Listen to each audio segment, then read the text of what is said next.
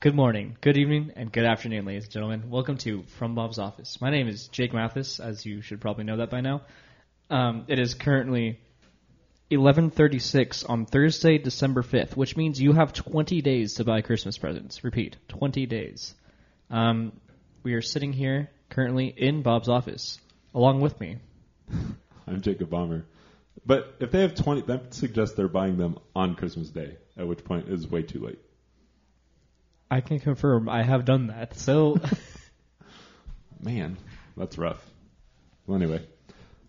The next voice you hear belongs to the current high school pastor at Arbor Road Church here in Long Beach. The youth ministry community is blessed to have him as a leader in its ranks, and we are very grateful to have him here with us today. Ladies and gentlemen, Tony Landini. Hey, guys. It's nice to meet all of you. No, I'm really glad to be here. Hopefully one day in the street you see Tony and you meet him, and then it will be actually nice to have met him. Or you might see someone who looks like me. I get told I have a very common-looking face, and so maybe when you're in Oklahoma and I'm not, you might see my look-alike. Do you have confirmed look-alikes? This happens once a month. I get a text or a picture sent to me, and it's, hey, what are you doing in Minnesota? What? And I say, I'm not in Minnesota. I'm actually in Long Beach. And with that, they're very surprised. And so I have a very common-looking face, body type, so the most normal that you can be. Man, that is really funny, actually. I'm very entertained by that. I wish I had a double-booking. I'd make him do, like, dangerous stunts. You don't get to control the people that look like you. That. How would that even work?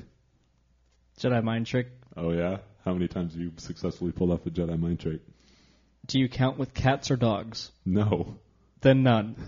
Well, actually, my baby cousin. Oh, yeah? Yeah. I made him grab me a soda. Did you ask him to grab you a soda? I said, go grab me a soda. And he went and grabbed me a soda. I don't think that... Let it be known that Jake was making the Jedi mind trick motion with his hand. He wasn't just saying words. Of course. It wouldn't be a Jedi mind trick if there were no hand motions involved. Of course not. Is that part of canon that, like, a Jedi mind trick only works with kind of like using a wand in Harry Potter? There are, like, powerful enough people that don't really need to do things like that. I feel like Obi-Wan was pretty powerful and he did it. There's people that are powerfuler than Obi-Wan. But, like, Debatable. I'm pretty sure that it's not, actually. I'm pretty sure Palpatine during, like, Senate meetings and stuff would definitely sway things without moving his hands and stuff. But does that really add anything, the hand motion? Does it actually, like, multiply someone's power? Of, like, I need to show my hand in order to be stronger in this moment to convince you. Not that I know of. Probably, to be honest, I did it for on-screen, kind of be like, hey, you know Theatrics. What? Yeah. Be like, just show us on screen because it's a movie. So it's like, well, maybe. I have a theory about that. You have a theory about I think real? George Lucas actually is from a different planet, and he just brought like his history book and just is like using that to make stories. Yeah, I guess that explains why his name is George Lucas. It's like the most normal name that you can come up with. He had to. He's like, let's go find some vanilla names, and he picked them. 2 first names. That's yes. me. I've been to LucasArts up in San Francisco. Yes. Yes. I for some reason was confusing the word San Francisco with San Fernando or something like that. I don't know. No, but it wasn't San Fernando because it was something else. It was something like I just made up in my head. I'm like, what am I trying to think of right now? But it's definitely San Francisco. But we were up there, and like we like walked into like this one building you can walk into. And I was like a receptionist, and it's like a museum kind of thing. This is completely off topic, but we didn't have a topic. That's very true. So like, and then they have like these like actual like display lightsabers and like real stuff and like an actual life size R2D2 and Darth Vader. And I'm like, this is incredible. Like the life size Darth Vader is like 7'3". Was he really that tall? He was supposed to be giant and menacing. So oh man, don't want to mess with him. Is that in the highlights? Me just talking about Star Wars? No, there wasn't. I don't know. There was a singular highlight. All of it was. Other than just me remembering to include that in the write-up later. Mm. I think we should have a podcast one day where we watch through all the Star Wars movies and then we commentate on them. No. Come on. Well, all of a sudden we're Mystery Science Theater 3000. I am gonna pretend like I know who that is. That's also a very long name. I know. But I mean, I guess we don't have to talk about them, I guess. But I'm going to sit here through 11 movies and comment on all of them in a row on a podcast. Fine. Thursday, December 19th, I will be seeing the new Star Wars movie at 6 p.m. I am so excited. Did you buy your tickets yet? Oh, no. I'll wait. I'll wait 1 week. It'll be fine. I'll have nothing to do over my Christmas break, and there will be 13 other people in the theater with me. It will be perfect. Put my feet up on the back of a seat. I've gone to, like, the last 4, the night of opening, so it's kind of like a tradition for me and my sister to go now. The last movie I went to, the opening night, was Toy Story 3. I'm sorry. And I don't know if you guys really remember waiting in line, extreme lines for these opening nights. I expected that for Toy Story 3 back in 2012 or something. And it had 10 people in it. An opening night, the first showing. That's nothing. I know, but it was also Andy, or maybe it was 2011 because Andy. 2010. 2010, great. Toy Story 3 came out in 2010? Wow. Oh my gosh. Andy is my age, and so watching Andy go off to college was the time when I was about to go off to college. So it's definitely really emotional watching him get rid of his toys. As I'm that's what I'm doing with my life right now. I'm getting rid of my toys, my past, putting it aside so I can be a man.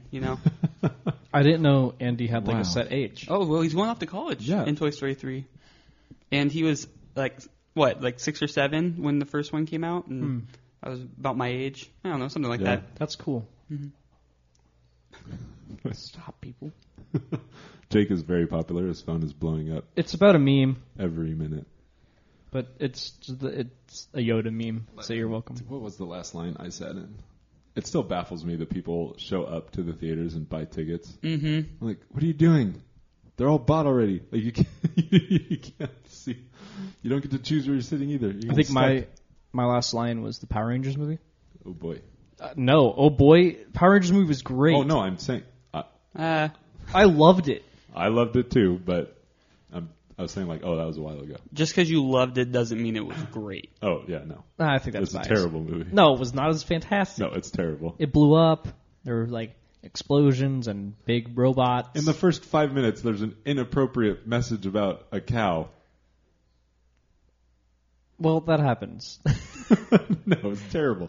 It's oh man, this is rough for what should be a kid's movie. No, it was definitely Moving made on. for No. people who watched it. But as a the kid. moment when they're all charging and then they play the Go-Go Power Rangers, I was done. Is this the most recent one you're talking about? Yeah. The Michael Bay one, I think, right? Let's play a game. Oh. Is it over or under 55% on the tomato meter? Oh, for sure lower. Are you sure? Higher.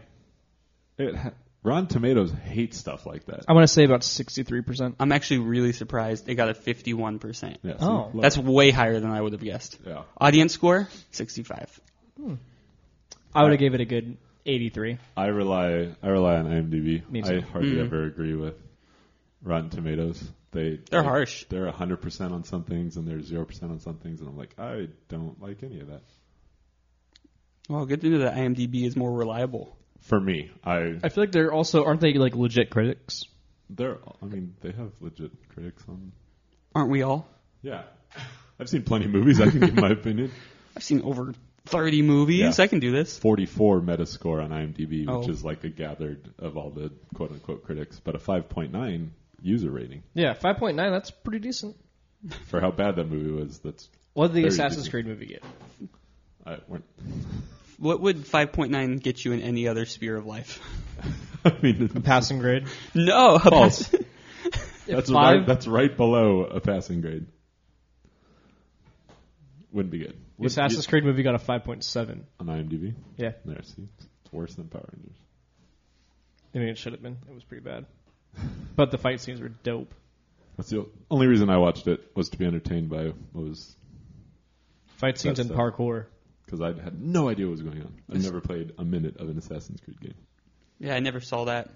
I played probably about 7 minutes of an Assassin's Creed game when my friend would be playing, and he's like, "You want to try?" And then I'd die, and then it was over. That's They're- how I always felt. they're my during favorite those franchise. Those types of games. I'd be much more entertained, like watching somebody play Kingdom Hearts or Final Fantasy. Classic. I could watch somebody play for hours. Mm-hmm. You give me the controller and be like, we're about to stand here still for a half hour. Running into a wall. Hitting my keyblade against a rock. When I get the new Xbox, we should sit downstairs and you can watch me play the new Elder Scrolls game for like 48 hours straight. I mean, that was when I was in high school and had nothing else to do with my life. We can record while doing it. I'll just sit there and play the game I've been waiting for years for. I don't think that's what our audience is going to be stoked about. I can have actual conversations and do things. I'm good at multitasking most of the time. But you're going to be referencing something that no one else is watching. No, I'll just sometimes be excited. Yeah, that's the point. What would be the point of recording while playing the game? We can talk to someone too. I can do both. I feel like that's why Twitch is a thing. Yeah. So you can actually watch it. See, I think I would do great on Twitch, but then at the same time, like, I don't think I'm entertaining enough. No, I definitely am. I mean, if it were you, Khalil, and Ian all on the line at once, that would be funny. I think I'm funny on my own. I don't know if you just sitting there commenting on your own would be as funny as the three of you. They would just say mean things. That's half of what makes things funny. I guess so. So there's sports happening. There are. We've got football games to watch this weekend. Do you know who's playing tonight? Cowboys, Bears. Yeah. Which is like my two least favorite teams. The Cowboys rank higher than like Minnesota? No, they're all around the same bottom level of filth.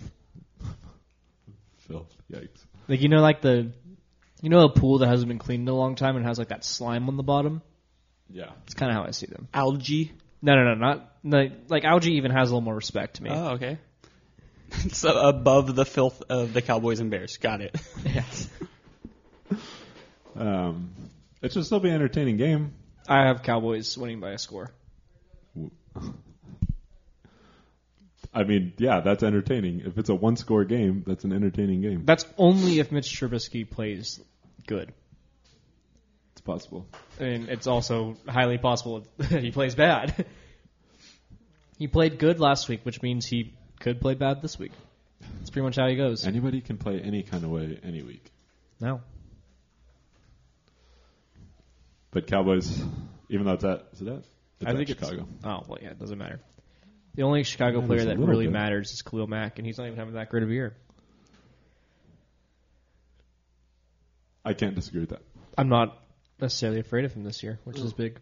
I don't know what the line is, but yeah, I anticipate. Actually, I don't even trust the Cowboys anymore, even though Dak Prescott leads the league in yards, which is crazy. Jameis Winston's third, too, though. Yeah, Jared Goff is fourth. Yeah, so that's not really saying too much now. Yeah, I don't know. It's going to be entertaining, but I think the Cowboys will win. I think they have enough offense to pull that out, even in Chicago. That reminds me to make sure that Amari Cooper is inside my starting lineup. I haven't even looked at my team yet today. It's playoffs for me. Yeah, two of my teams are done. So I'm in the league right now where the bottom person, so we have 12 people. There's the winner's bracket, consolation, and then loser's bracket. The person who loses the loser's bracket has to take the SAT. And so, unfortunately, playoffs start today, and I got 9th place, and so I am in the top of the loser's bracket, and so I might be taking the SAT. Oh, man. That's incredible. Pretty soon. And then the worst part about it is that you have to score a certain score, otherwise you have to buy a round of drinks for everyone else. That's incredible. 11 other people. And so you have to study for the SAT so that you don't have to drop. You can just sign up for the SAT whenever? Yeah, that's a thing? It's not against the law. The only thing that they can say is, oh, we're too full for you. We need to make room for students who need to take it. Yeah. And so adults can take the SAT. And so that is hilarious. I think we should do that. We should study for a while and then take it, because I never took it. Sounds like, well, then you should just take it and see if you can do better than I did. What I like is we can take it with high school students that we serve with. Like, I'm going to be sitting next to a poly kid and a Millikan kid just taking a test, and they're probably going to score higher than me. You think currently, if you took the SAT tomorrow, you think you would score higher on it than I did when I took it in high school? Is there math? Yes. Then no. It's literally half of it. Verbal and math, and that's it. You really think I'm good at either one of those? No, that's why I said that, because you're like, I could do that. I mean, it's not like I got a perfect math score. I got a 660 on the math part. But out of what? 800. I'd probably get a 4. You get 200 for writing your name. But you probably also do that wrong. lose points if you missed every question. Yeah. So I don't know, man. If you just don't answer any of the questions, you're guaranteed to get a 400 total. I didn't take it because I knew I was going to community college. And at the same time, I was like, this test will, like, if I do bad, this just, like, destroys my life. Like, I can't take this. So I didn't take it. The importance that is on the SAT is dumb. I hate that the SAT is so important. It was so much pressure, and I'm like, let's just not do it then. Oh, well. Yeah, don't. I hope you don't have to be the one that does that. But I'm pretty confident that you would. What's the score that would have to be? if you get like a 900, you're fine. yeah, it should be fine. Yeah. But I still don't want to Yeah, give don't up take a a Saturday whole morning. That would be miserable. Well, good luck. Yeah, thank you. Luckily, we don't have anything like that because I'm currently in last and second to last in 2 of my leagues. Oh, nice. But I want to start something like that, though. I have the second most points in our Yahoo league. I'm losing by 0.08. 800ths of a point over 13 weeks of the season. I'm 800ths of a point back. But that's crazy. yeah, I would be winning if I had started Austin Eckler last week. But Eckler is like week to week. I don't know what to do because they got Melvin Gordon. And ever since he came back, Eckler's production dropped significantly. I mean, they're also the Chargers, though. Don't look good. But the Panthers suck and McCaffrey's still good. Well, that's because he's the entire offense. Okay, well, so was Eckler for a while. That's my point. Why? I'm more comfortable down here. You've never done that before. I literally do it every single episode. I'm just down here to start with. Oh. I just don't normally go up and down. He lowered his chair, and it distracted me. I am now currently laying on the floor. That would be in it. Never mind. So, Packers. Oh, we're winning by a lot. We're playing the Redskins. I ain't afraid of nothing. And at home. Yeah, I'm not afraid. Especially if it snows. I hope it snows. We play real good in the snow. As proved last week. Yeah. I think we're in a good position right now. Did you see Jamal Williams? He is incredible with interviews. This is his third one that has made like news, and it's so funny. He is so entertaining. He's one of the running backs for the Packers, and the one that almost died this year. He was the one that got the head-to-head hit that took him to the hospital because he was paralyzed for like a day. Yeah, it wasn't a day, but he got paralyzed for like an hour or two where he just couldn't move, it was scary. I was very upset. So I want to play it on the computer so it's easier, but I don't think that's going to work out. So I'm going to try to find it and just use my phone. But you'd think the NFL would have posted that, right? I think it's on the check down. So we'll go with that. How much are they going to win by? Oh, you're eating and I'm looking. This is bad. This is bad radio. Jamal, there you are. Okay, we'll see if this works because hopefully it does. I shouldn't have taken. It felt like SpongeBob for a minute, right? Then it started snowing. Felt like Frozen. I was like, all right, here we go. Olaf time. Then it went back to raining, so then I felt like SpongeBob, the Goofy Goober type. To say mermaid. I actually did see that one. That's so funny. Like Olaf time. Who just rambles that off the top of their head? This is like the third one he's done this, though. I don't remember. Like, they're all great, and he's super entertaining for interviews. And they should literally just put him on like Good Morning Football every day. Just have him talk. Hang up his cleats. Yeah. He can do before he goes in. They're going pretty early. Okay, then after. Okay. Record for the next day. But I'm probably going to win by at least 14. At least 14. Yeah. Kind of like last week. Pretty sure we won like 31-13. So I could probably see a score around that. We got a good kicker, so maybe. But yeah, I definitely feel like this is a win. And Aaron Rodgers is going to play well because they give up a lot of points to quarterbacks. So I'm assuming he's going to play well. They're favored by 13. Well, that's kind of close to what I said. It is. I'm impressed. Thank you. I might have to bet on Green Bay then. Bob is a Packers fan, and he bet on Washington. Come on, Bob. Oh, Bob. Not Bob. Not from Bob's office. Not Bob's office. The other Bob. Bob Sanders, Bob. Any relation to Dion? No. You asked that last time. Well, Barry. No. Those two aren't even related. I hope not. Why would you hope not? I don't know. They don't look alike. Oh, Barry Sanders. I was thinking of Bernie Sanders. I forgot that Barry and Bernie are different people.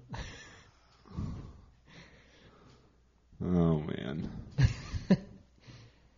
They definitely aren't related to Bernie. I agree. So your Rams are playing a good game. Yep, we're hosting the Seahawks. When we played them the first time in Seattle, we only lost because Zerline missed a field goal at the end of the game. And that was sad times. That really, our season would probably look a little different if that had happened. Jake just hit himself on the table. Nope, that was a wall. Whatever. And we looked really good last week, but it was against Arizona, and so I'm not impressed. But we could have easily just not played well and ruined our season. We still need to win. Like we said on Tuesday, we got 4 tough games left, and we need to go 3-1, which means we have to beat some combination of Seattle, San Francisco. Arizona's an easy win, and I keep forgetting what the other one is. But I don't know. It's at home. That didn't help us against Baltimore. No. Seattle's been playing close games, and I think that helps. It helps if Seattle goes out to a lead early, then we're screwed, because then we're going to get away from the run game, and then we're just going to throw the ball all over the place. And even though that worked last week, Goff had over 400 yards last week. NFC Offensive Player of the Week. I don't want that to have to be a thing against Seattle. So, how are you feeling about the longevity of Goff? Like, is he the guy, or is like the Rams stuck with him for the next 15 years? I think he has the skills.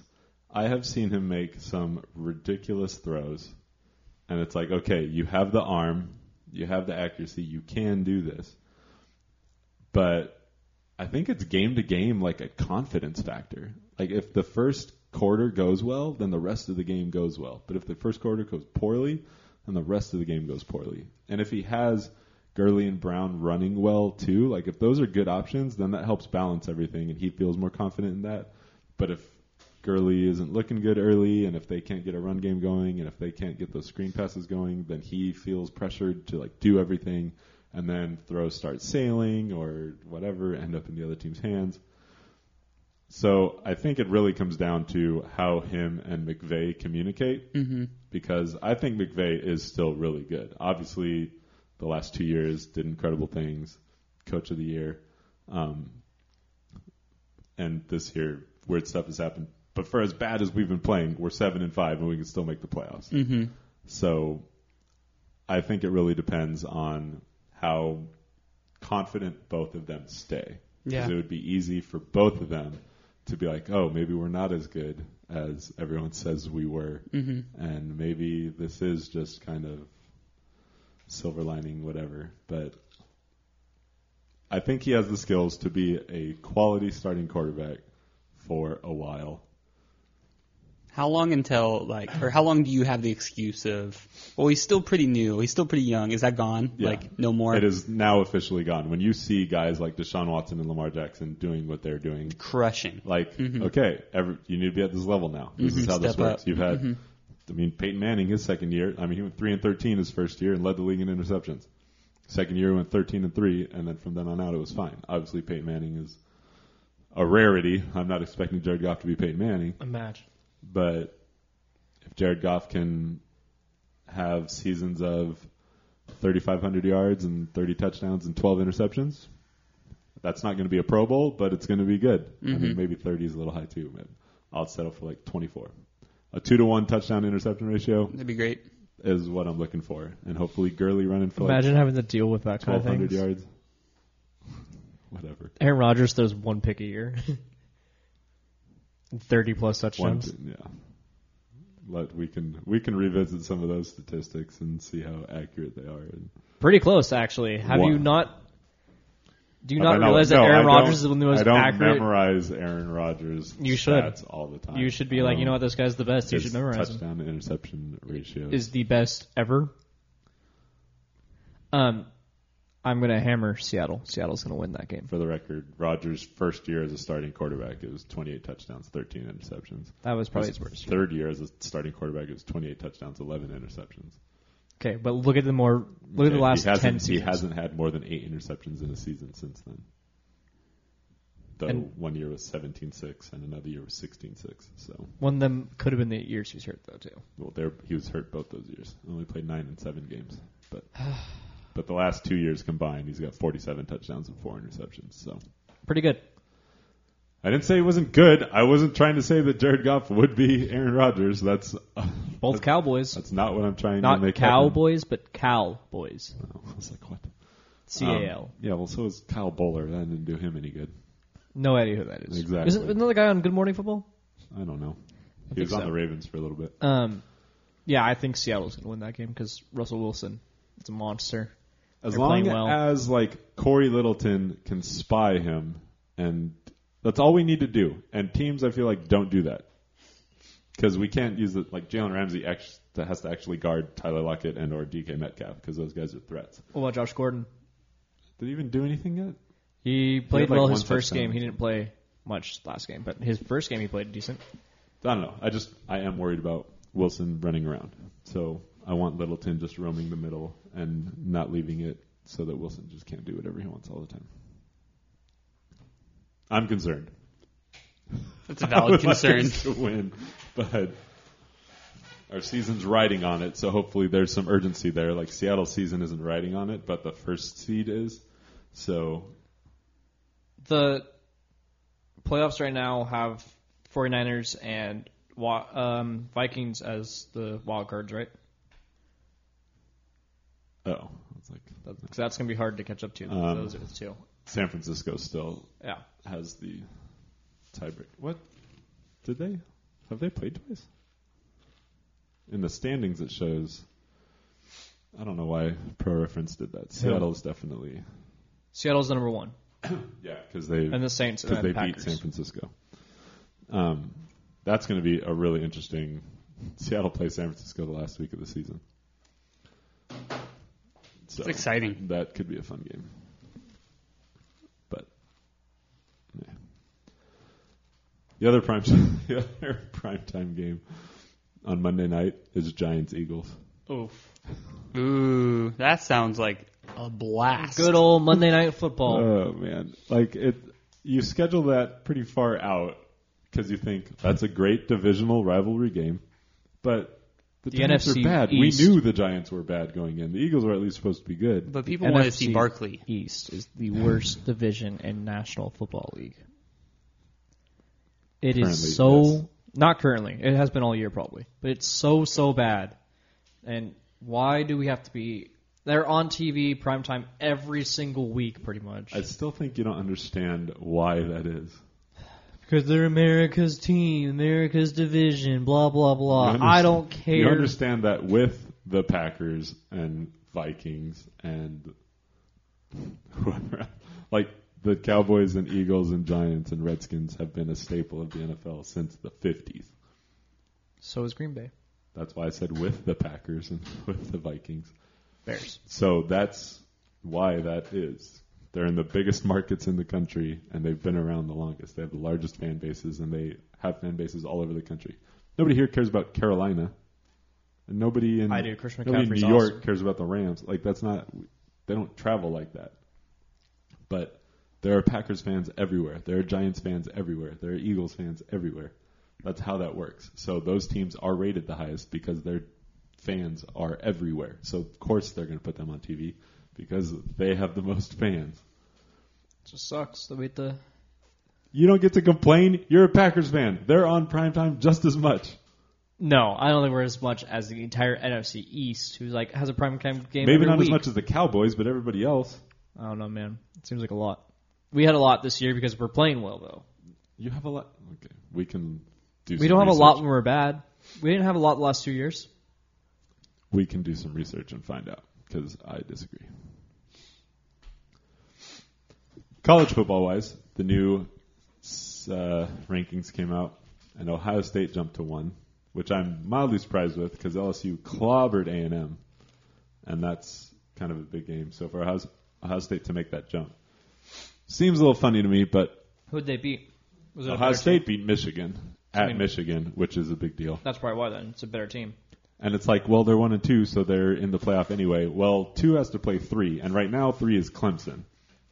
Would you rather play Georgia, or would you rather play the undefeated reigning national champion?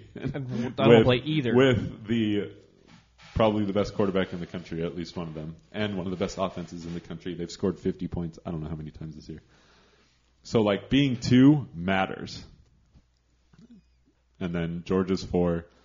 And then Utah's 5, Oklahoma 6, Baylor 7, which I think is clever because whoever wins between Oklahoma and Baylor will be the 6.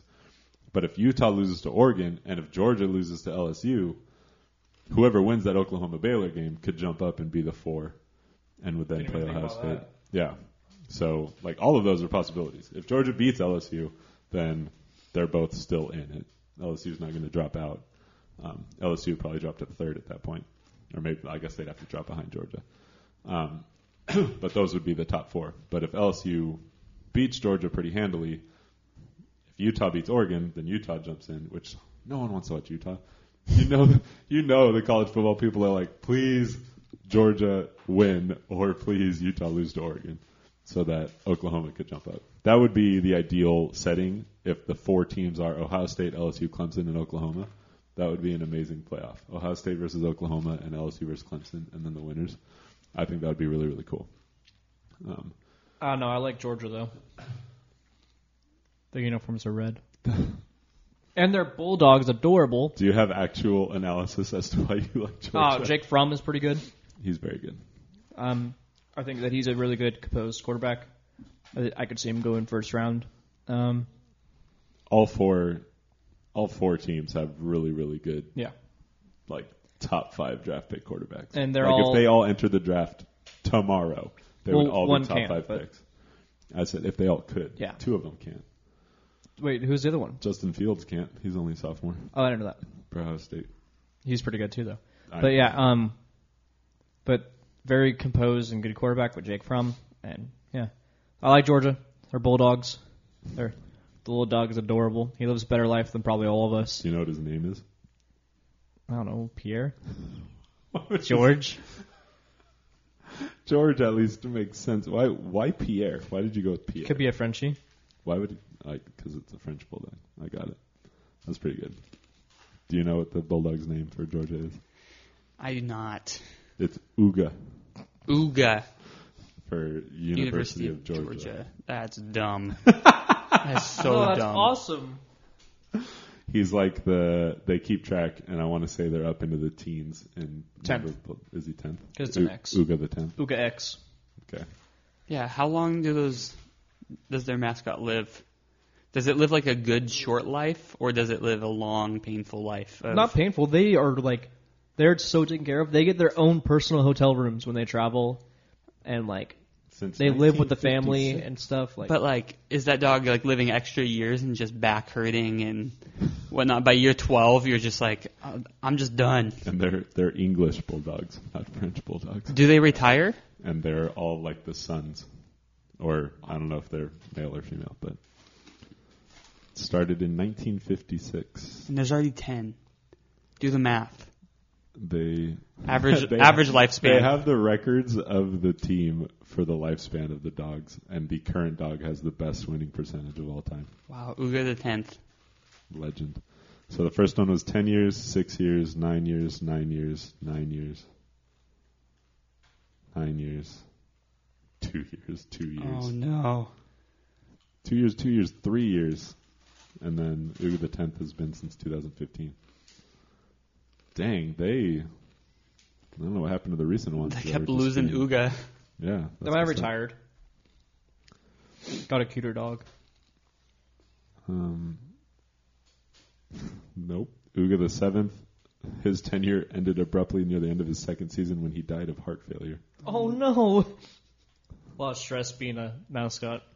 And then Uga the Eighth, the one that took over, it was announced that Uga the Eighth had been diagnosed with canine lymphoma, which led to his death a month later. Oh no! Stop! I'm gonna be sad. They have epitaphs for them.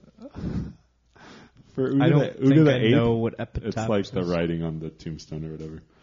Do they bury them on campus? I have to imagine. A big graveyard. Oh my gosh, they all... Uga 1, Sanford Stadium epitaph, damn good dog. Uga 2, epitaph, not bad for a dog. Uga 3, how about this dog? Uga 4, the dog of the decade. Uga 5, his epitaph was that Sports Illustrated named him the nation's best college mascot. But, I mean, big flex, but okay. Uga the 6th, a big dog for a big job, and he handled it well. Uga 7, gone too soon. Uga 8, he never had a chance. Oh. And Uga 9, he endeared himself to the Georgia people. His dedication to duty when called upon was exemplary. What? Oh. That's so that one nice. fits? Yeah, what? That's so nice, though. Size 9 font. Oh my gosh. I want that on my gravestone. Except for not To Georgia. the Georgia people. Yeah, you're welcome, Georgia, in advance. I also The want last a one- Death Star on my gravestone. The last I one, thought it was- Uga 9, died of natural causes at 11 years old. He was the only official Uga mascot to date that had visible brown markings, as other members were selected for an all-white hair coat or had markings that were hidden from view. Wow. Good for him. That is pretty funny. Branching out. Yeah, good job. Way to be diverse, Uga. I say diversity. Good job. The things you learn. Uga 10. Good job. If you guys haven't noticed, I don't watch much football. Haven't really participated. But I do watch a lot of NBA basketball. Which we are transitioning to right now. So good. Good job, Looking forward to that. Go. That was very smooth. What would you like to talk about first? Oh, man. I mean, I am personally a Minnesota Timberwolves fan, which I know every Carl one of Anthony you Towns. who is listening to this, you are not a Minnesota Timberwolves fan. But the player that has been surprising a lot of people this year has been Andrew Wiggins, which he's currently the 14th leading scorer in the NBA. But straight up with he's at 24.9 points per game, and he's in 14th, which is just nuts to me that many people are scoring over 25 points per game. Yeah. But additionally, he's just been like increasing in all of his categories across the board, including assists. He's passing the ball. And so I purchased an Andrew Wiggins jersey back in 2016, and it's kind of been hanging in my closet as I've been ashamed to Can't really wear that to out wear in it. public the last few years. but I've broken it out. I've already worn it once, Hey. and I'm going to the Lakers-Timberwolves game this Sunday. Ooh. And I will be the only one wearing a Timberwolves jersey in the crowd. Carl Anthony Towns is number 5 on the scoring list. Mm-hmm. He's been crushing it as well. I mean, it sucks. He'll have stints that he looks like an MVP, and then there will be other stints of 4 to 6 games where he's putting up 20 and 10, which is good, but that's not what he's capable of. He's way better than that. And so, but he's also like shooting behind the arc like incredibly. Like, I mean, I think he's above 40% right now. I could be off on that. Who is? That's more than Anthony Davis right now, which Karl Anthony Towns surprised about. has been taking about 7 threes a game, and Wow. he's draining them. 42%. Mm-hmm. And it's been nuts. He has a quick release for a big guy too. It looks a little awkward on his step back, but he like on his tippy toes, and the ball's above his head when he shoots it, but it drops. I am shocked. Yeah. He averages 9 attempts. Oh, 8.7. really? That's even more. He's 3.7 for 8.7 is his average. He averages as many threes as twos. I'll take it. He averages 8.8 2-point attempts. That's crazy. He's been crushing it, and he's been good. It's actually like kind of cool. Like the story for Cat. I feel like has kicked it into overdrive since last season. There's the Jimmy Butler saga that sucked. But he also got in a car accident that year, and he walked away from it, but it actually shook him up. He was very scared after that, and just realized the the fragility of life and like started playing better after that. So he took like 5 games off and then came back a monster. And so you look at his averages last year and they look okay because of after he came back from the car accident and kind of entered into this year with that ferocity. And so, but that's funny. Anyways, I love talking about the Timberwolves, but I know everyone else really likes talking about the Lakers. So looking at Towns' stats, his rebounding averages for the last 4 seasons, 12.3, 12.3, 12.4, 12.3. That's crazy. He's a man of consistency. But his assists, he's up to 4.3, which is the most he's had, and a steal a game, and 26.3. He's putting up, film the box scores. James Harden is averaging 39.5 points. He'll end with 40. He will. It's going to happen because he wants to. Because he has like 40 free throws a night. Did you see the guy yell at him the other day? Yeah, he yelled back. Yeah. What did he say? Not James Harden. Some guy from the crowd yelled, "Nobody wants to see just free throws all night." And Harden was like, "Nobody wants to see fouls either." It was crazy. It was clever. Yeah. I was really surprised by how clear the audio was on that. He averages 14 3-pointers per game. And he's shooting 32? Wow. 34%. 14 attempted threes. Well, with the season being 22 games in so far. His scoring average has increased 6 years in a row. That's crazy. And the first of those years, it was at 25.9. And it has increased 6 years in a row since then. And still, I think ESPN came out and said he was the 4th top MVP candidate right now. I would say, who would be your guys' MVPs right now? I mean, I'm very biased, but I'm going Luka.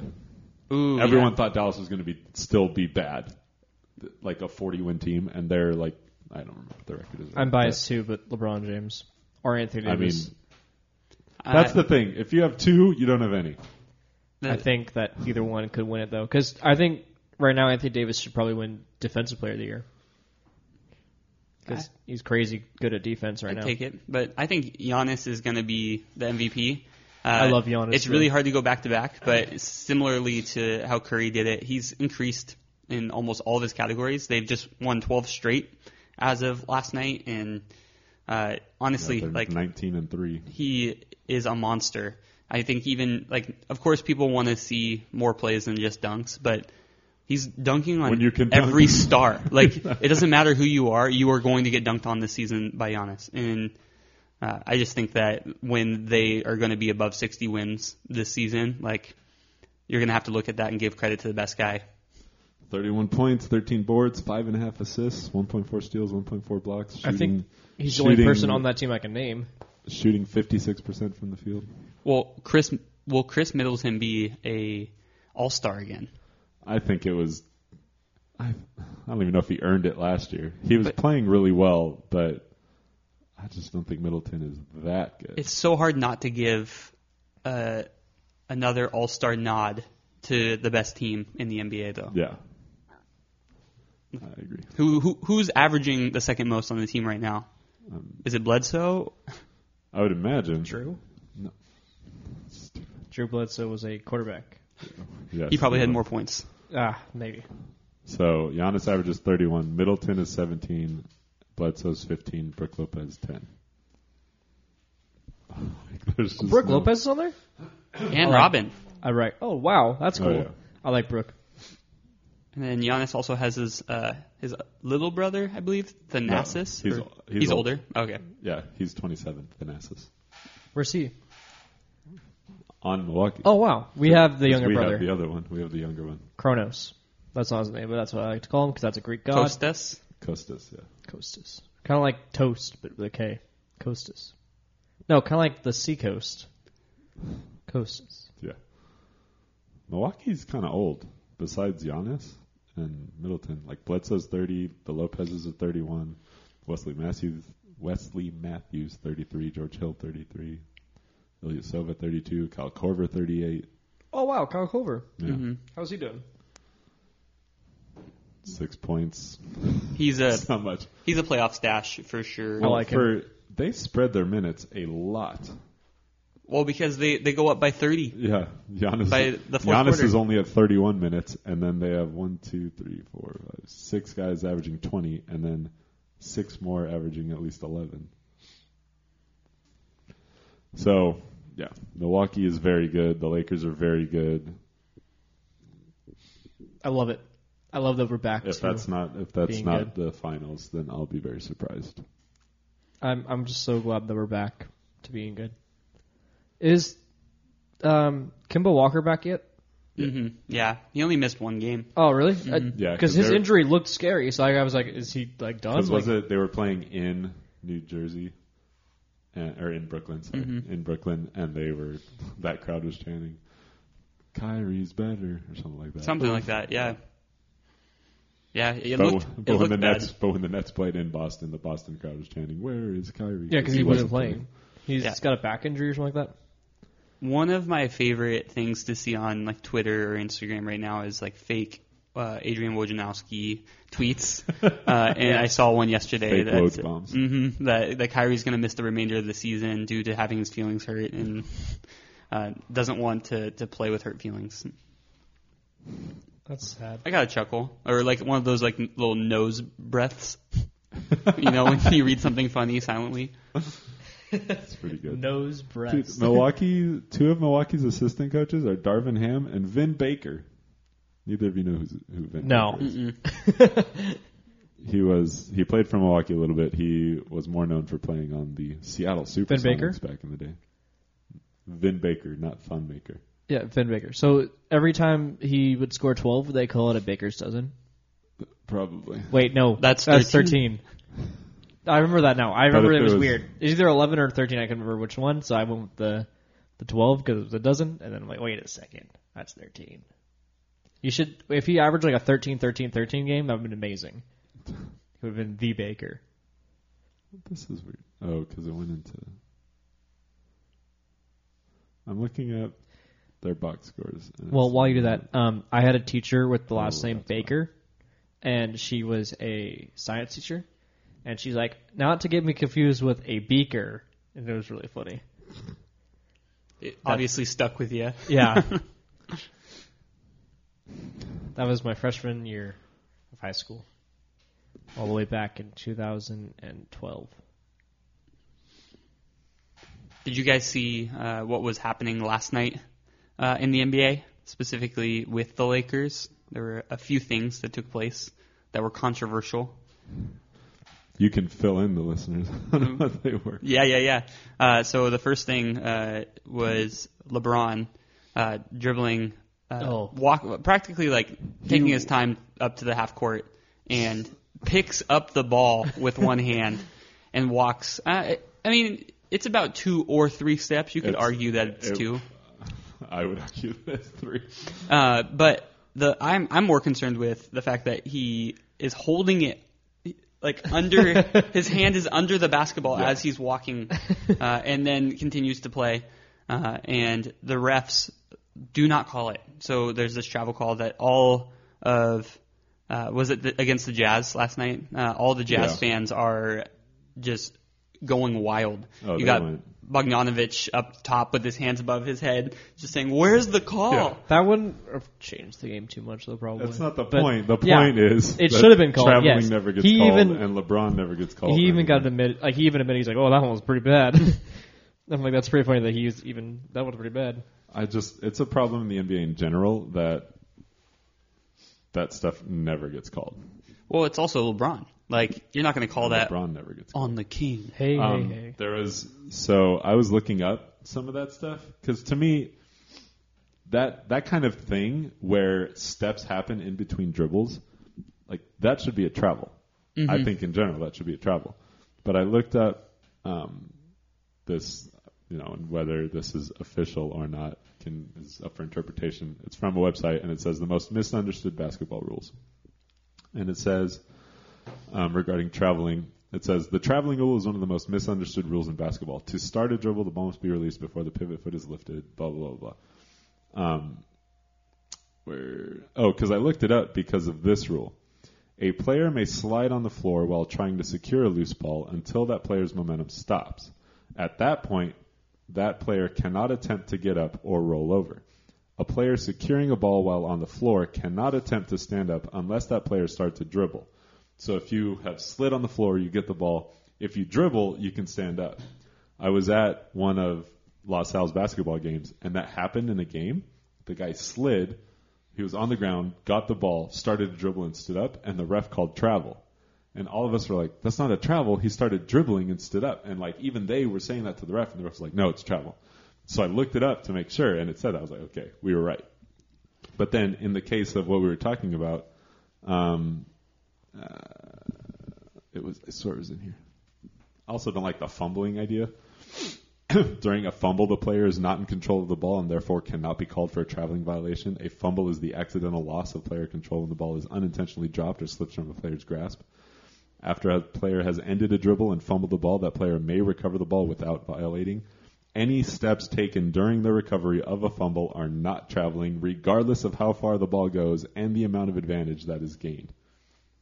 So, like, you can start fumbling the ball under your basket and get all the way to the other basket without catching it, without dribbling it, and it's not a travel. Mm-hmm. I don't like that rule. You just, like, volleyball it up. Well, it makes sense because, like, if you drop the ball, you lose it, and then it's just you have to stand still before you grab it.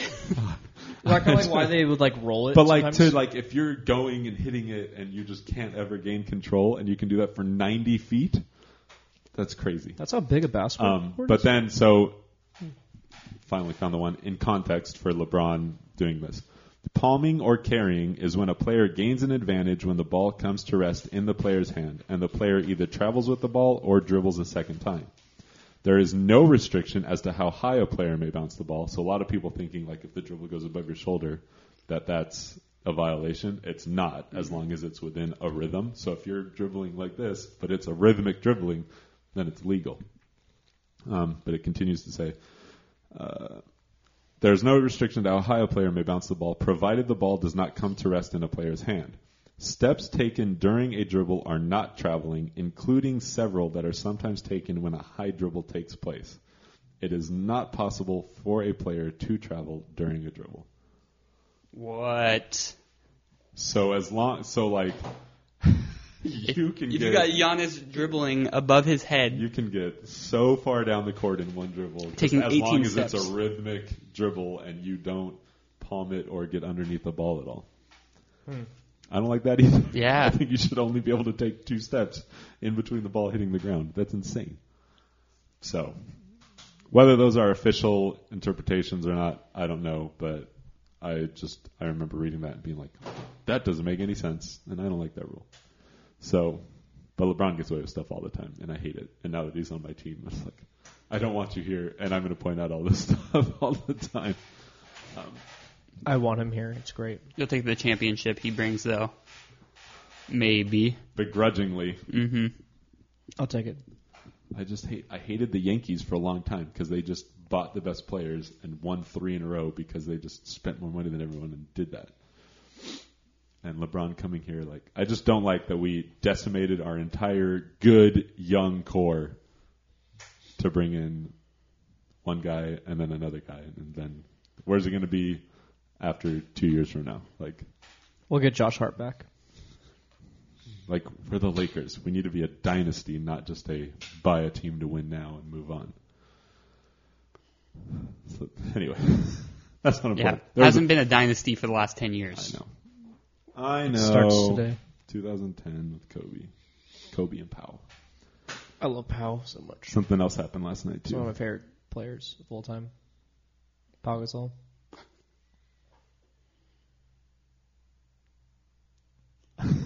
What? Why are you just staring? Because you said he's one of your favorite players of all time, and then you just stopped. Yeah, that's a You statement. don't have a reason? He's just a good player, and he played well for us, and he won championships, and I like that he's European. Like, I don't know. He was very good in Europe too. He was like an MVP for Europe, Euroball, and all of them. Him and his brother came over. Did they come over like the same time? No. Well, they came over around the same time. Powell's a couple years older. We drafted Mark, and then we traded Mark for Powell. Good trade. Yeah. I'm glad we did that. Mark's good too, though, but not as good as Powell. Agreed. Powell should sign with us to retire with us. really most important career he had. I mean, he was with Memphis for a while and was really good with them. Then he went to San Antonio and did pretty good with them. Yeah, but he won championships and he liked us. I agree. That's fine. So what else happened during this game? Well, LeBron was sitting out during the fourth quarter, of course, because they were wrecking on the Jazz. And he took off his shoes. I believe, did he sign them? Yes. He signed the pair of shoes and handed them to some kids. And then later started celebrating on the bench and didn't stay by the bench. And when the Lakers were doing well, and ended up on the floor in his socks. Like, he almost made it to the key. Yeah, he was The deep. play was happening. It wasn't on our defensive side, though. Don't you end the game with the offense going towards your bench? So that was weird. But it was on defense because somebody was getting blocks down low and LeBron was just going nuts. And he ends up all 10 feet onto the court. He was deep. Yeah, there's absolutely no excuse for being that deep into the court. Is there a technical or something that he could have gotten for it? Yes. You are. So being on the court, that's definitely a technical foul. I think it's only during an altercation that if you leave the bench, it's an ejection and a suspension or whatever. But yeah, the coach isn't allowed to go on the court. They give leeway when players celebrate, the whole bench will jump up and their feet will come onto the court. But LeBron literally walked. He just kept moving forward because the play was getting more and more intense. And he ended up so far. And the NBA didn't post about it, which is dumb. He did. He posted the video of it. The NBA didn't. Oh, no, I'm saying LeBron James posted the video of it. Well, and he said his thing. And he posted the video of him walking on? Yeah, and dancing on. Oh, yeah. He had a good response. I like his response. Because Kuzma had a block and he walks past the three-point line. Kuzma gets another block and he's halfway between the three-point line and the key. So here's what LeBron said. Imagine doing your job at the highest level to where you're not needed anymore, giving your shoes to a little girl and boy who you inspire and hoped you made proud that night, then cheering on your teammates because you love seeing them succeed more than yourself, only to be criticized while doing it. People, it's the world we live in, and you can't let it ever stop you from your purpose in life. Negativity, bad energy, hate, envy, etc. will try to bring you down throughout your journey, and it's up to you on how you handle it. I handle it by simply saying thank you with a smile on my face and continue to push forward while doing it. We should get LeBron James to write the epitaphs for Uga. He just not only excused his behavior, but encouraged it. Yeah, I haven't. If he did all of that from the bench, great. Or even in the corner, right beyond the sideline. People are always crossing the line. Yeah. But to be walking onto the court, you can't do that. You have to just in the moment be I was just so stoked. I was so celebrating. I just lost my mind. I know I shouldn't have done it. My bad. Or go down the baseline. People do that all the time. Someone else in the video, someone was halfway down with him, but behind the baseline. Just stay out of bounds. That's my other problem, though, is LeBron. LeBron is usually great at explaining himself to the media. He's usually has a lot of the right words to say, minus the whole Talents to South Beach thing. But he is usually very good at using words to convey the right image and the right message. But sometimes like this, you missed the point completely. No one is upset that you are stoked and celebrating for your team and cheering them on at the end of a blowout. We're happy that you're not on your phone, not paying attention. That could easily be happening. So the fact that you're in it and you're involved, great. Do they have their phones on them? No, but I'm just saying. But sometimes they have wine, But just acknowledge that you did something wrong. You did something wrong. It's okay that you did it wrong. Fine. Just acknowledge that I messed up. I was too happy. It's funny because he does admit that he traveled in that same game. So he admits oh man, yeah, I did mess up. That's funny. But then this one is no, this is your fault. Don't say what I did was incorrect. It's against the rules. Yeah. That's one of my things with LeBron is always that. So maybe he'll get fined for it. No. Absolutely not. Do anything. Not after he posted that. You kidding me? There's no way. You can't do that. Are they really good with finding in the NBA, or are they more relaxed than the NFL? I don't know. I think Adam Silver is a good commissioner. That's what I've heard. Like a lot of people are like him a lot. Yeah, he's the guy. He's the bald guy, right? Yeah. Yeah. The one that looks like a basketball. Yeah. Oh. Very tall, very skinny. That's funny. He's like 6'5", 6'6". Did he play? I don't think so. Not in NBA. Yeah, probably in high school. I don't remember if he... Because, like, Roger Goodell's a lawyer. And so everyone hates Roger Goodell. I know, but I'm saying in terms of the position he held before becoming commissioner. Let's see. But I think Silver was in the league office in something else. I don't remember. It's unimportant. What is important is our guest today. See what I did there? Kind of. We didn't talk about baseball. What are we going to talk about? We made a trade. We got a nice durable starter. No one cares about Dylan Bundy. I do now. He's not even the most famous Bundy, and we're definitely not talking about the other. Yeah, one. Ted. Oh, we're not going there. I'm going down that rabbit hole. Very good Netflix shows about him, though. Zac Efron played him. Pretty great.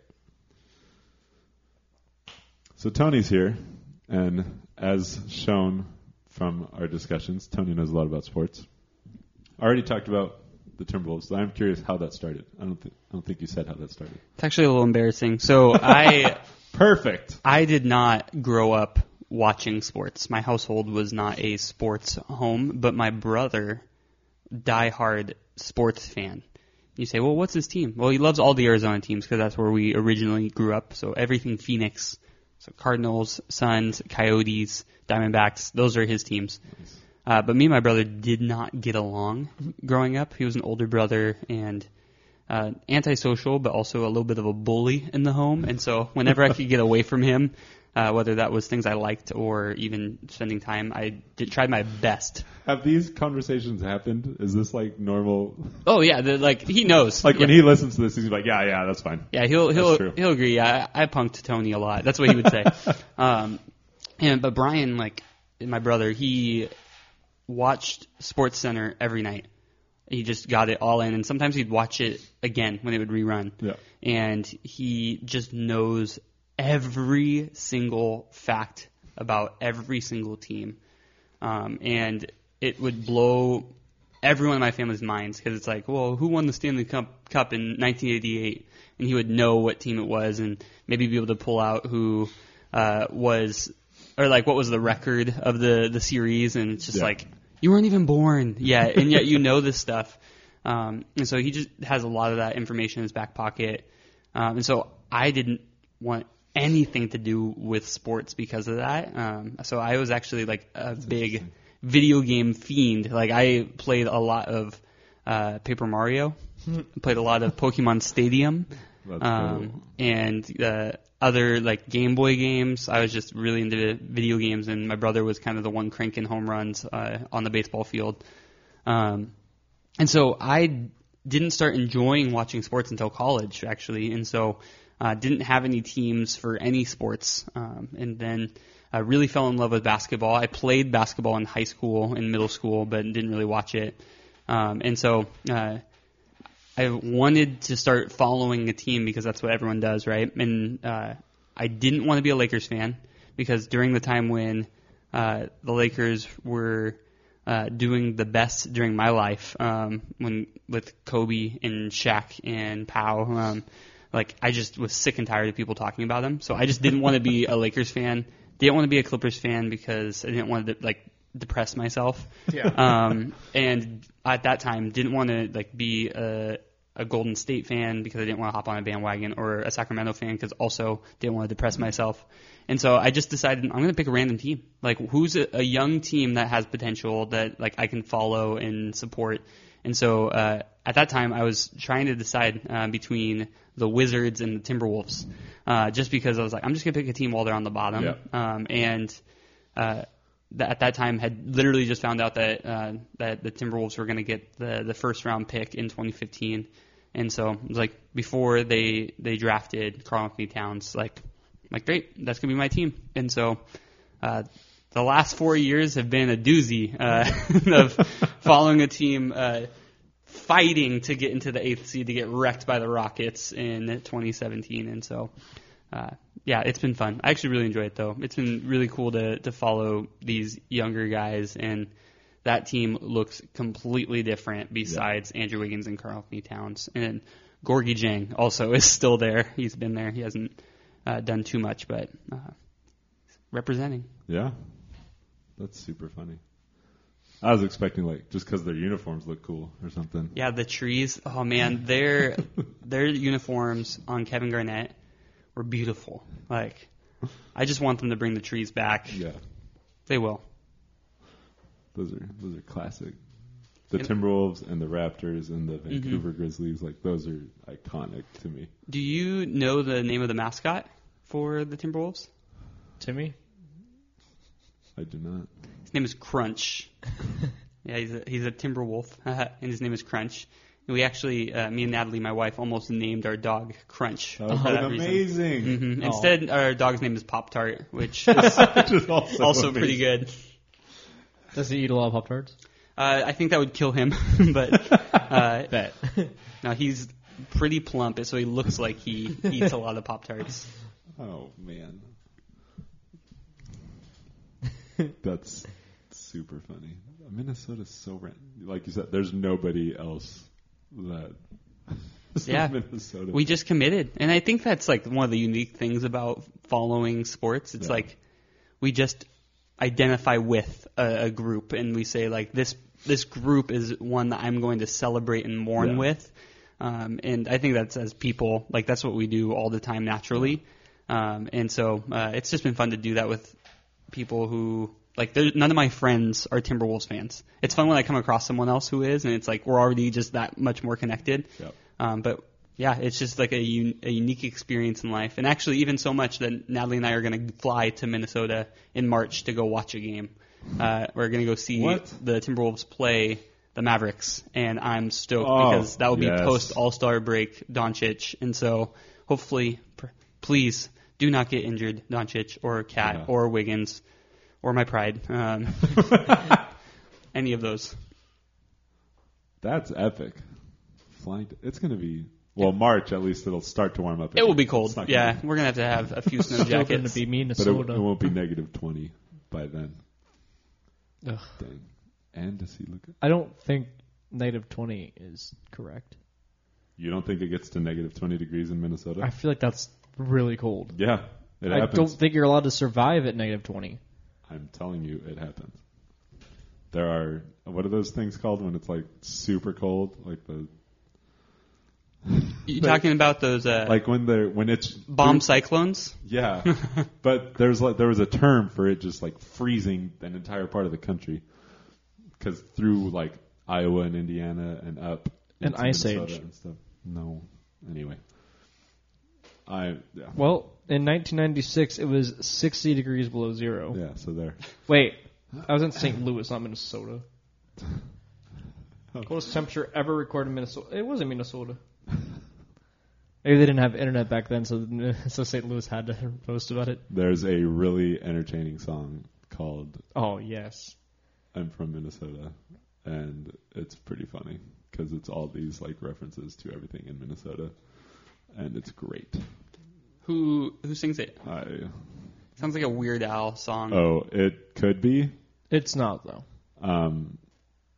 But dang, what is that guy's name? As I look it up. Not Bodie, right? No, it's not Bodie. You should listen to a guy named Bodie, though. He's awesome. No, we're not. Oh, gosh. He sings a song called Soupy Sunday. Promote that right now. I will promote that till the day I die. The Braille version of it will be it's on by my a guy gravestone. named Alex Freecon. And listen at the very start.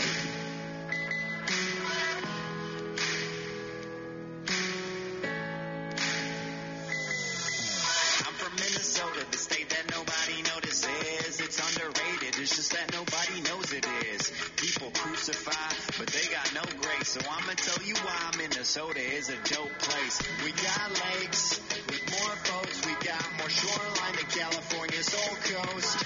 We're living easy and relaxing instead of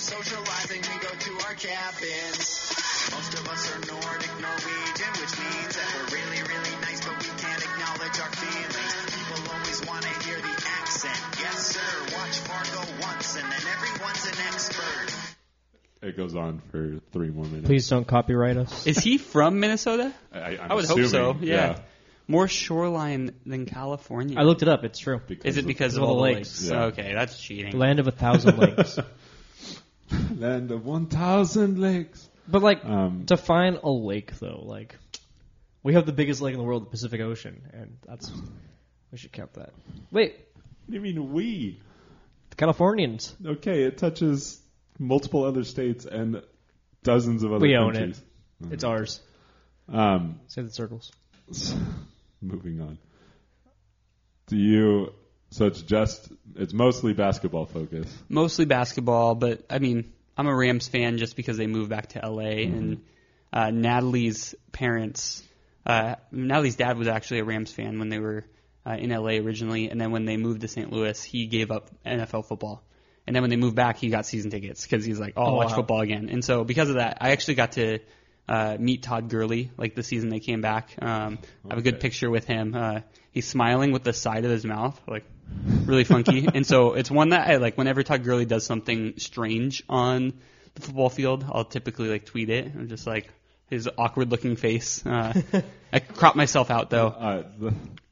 You have a picture with Todd Gurley. I do, yeah. He's not as big as I thought he would be. I mean, he's a big boy, but he's thick. He's thick. Not 6'4" or anything. But I felt good standing next to him in that moment. I'm like, okay, like you would no. I'm not saying that. He would still wreck me, but I wouldn't. I feel like I would wake up. You know, like there's some guys I see and I'm like, I would not wake up if you hit me, if you even touched me. It was a weird moment in my life when.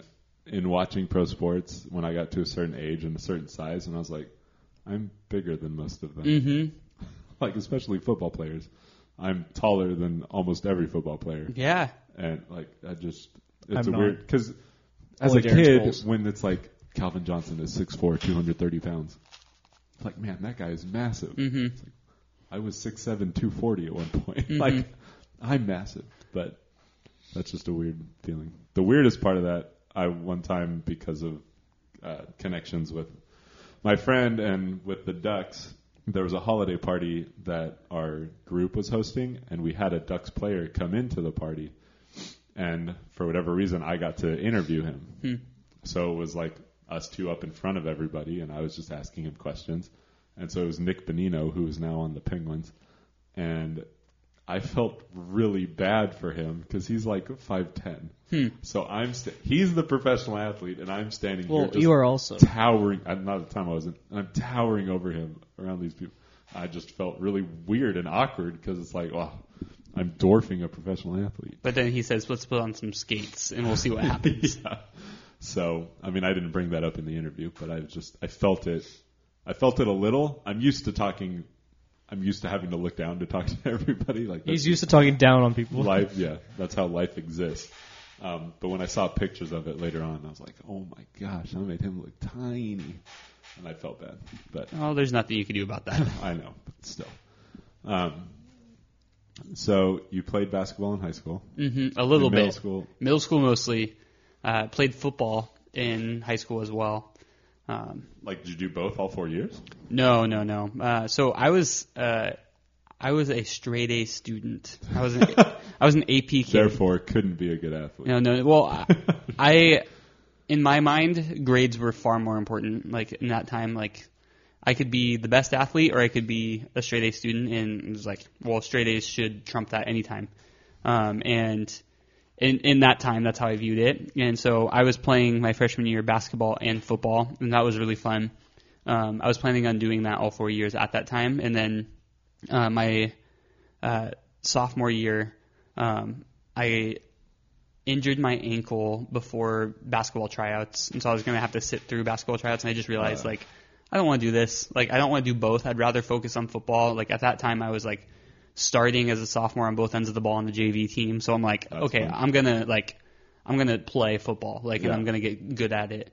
But then, ironically, my junior year during Hell Week, I injured my ankle again, and I was gonna set out for 2 weeks during Hell Week, and I also was in 5 AP classes at the time. As a junior, and so I was sitting on the sidelines, and I remember talking to my coach. I was like, Coach, I can't do anything for the next 2 weeks. Like literally, I'm just going to sit here. Like, can I at least like work on homework? Or can I do something?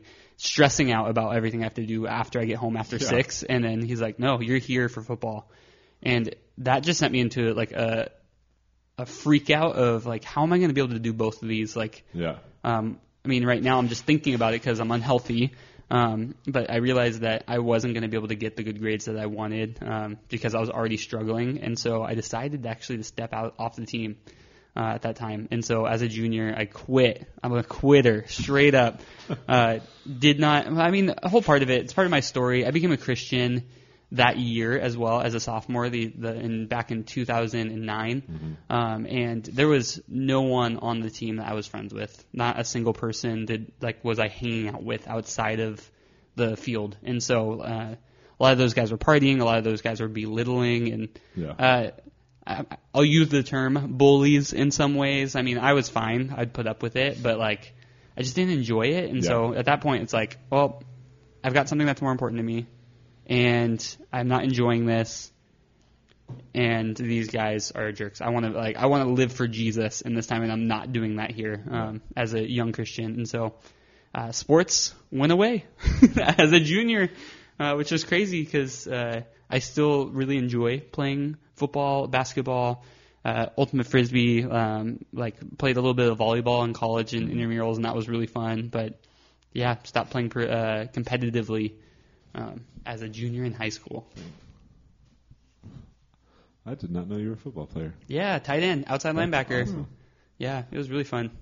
I feel like my coach, when I was leaving, he's like, "You're gonna regret this," and part of me like feels that a little bit of like, yeah, it would have been fun to play under the Friday Night Lights as a senior, but I had a great high school experience. I got a new job a week later, so I had money when no one else did. Like that was nice. Of like.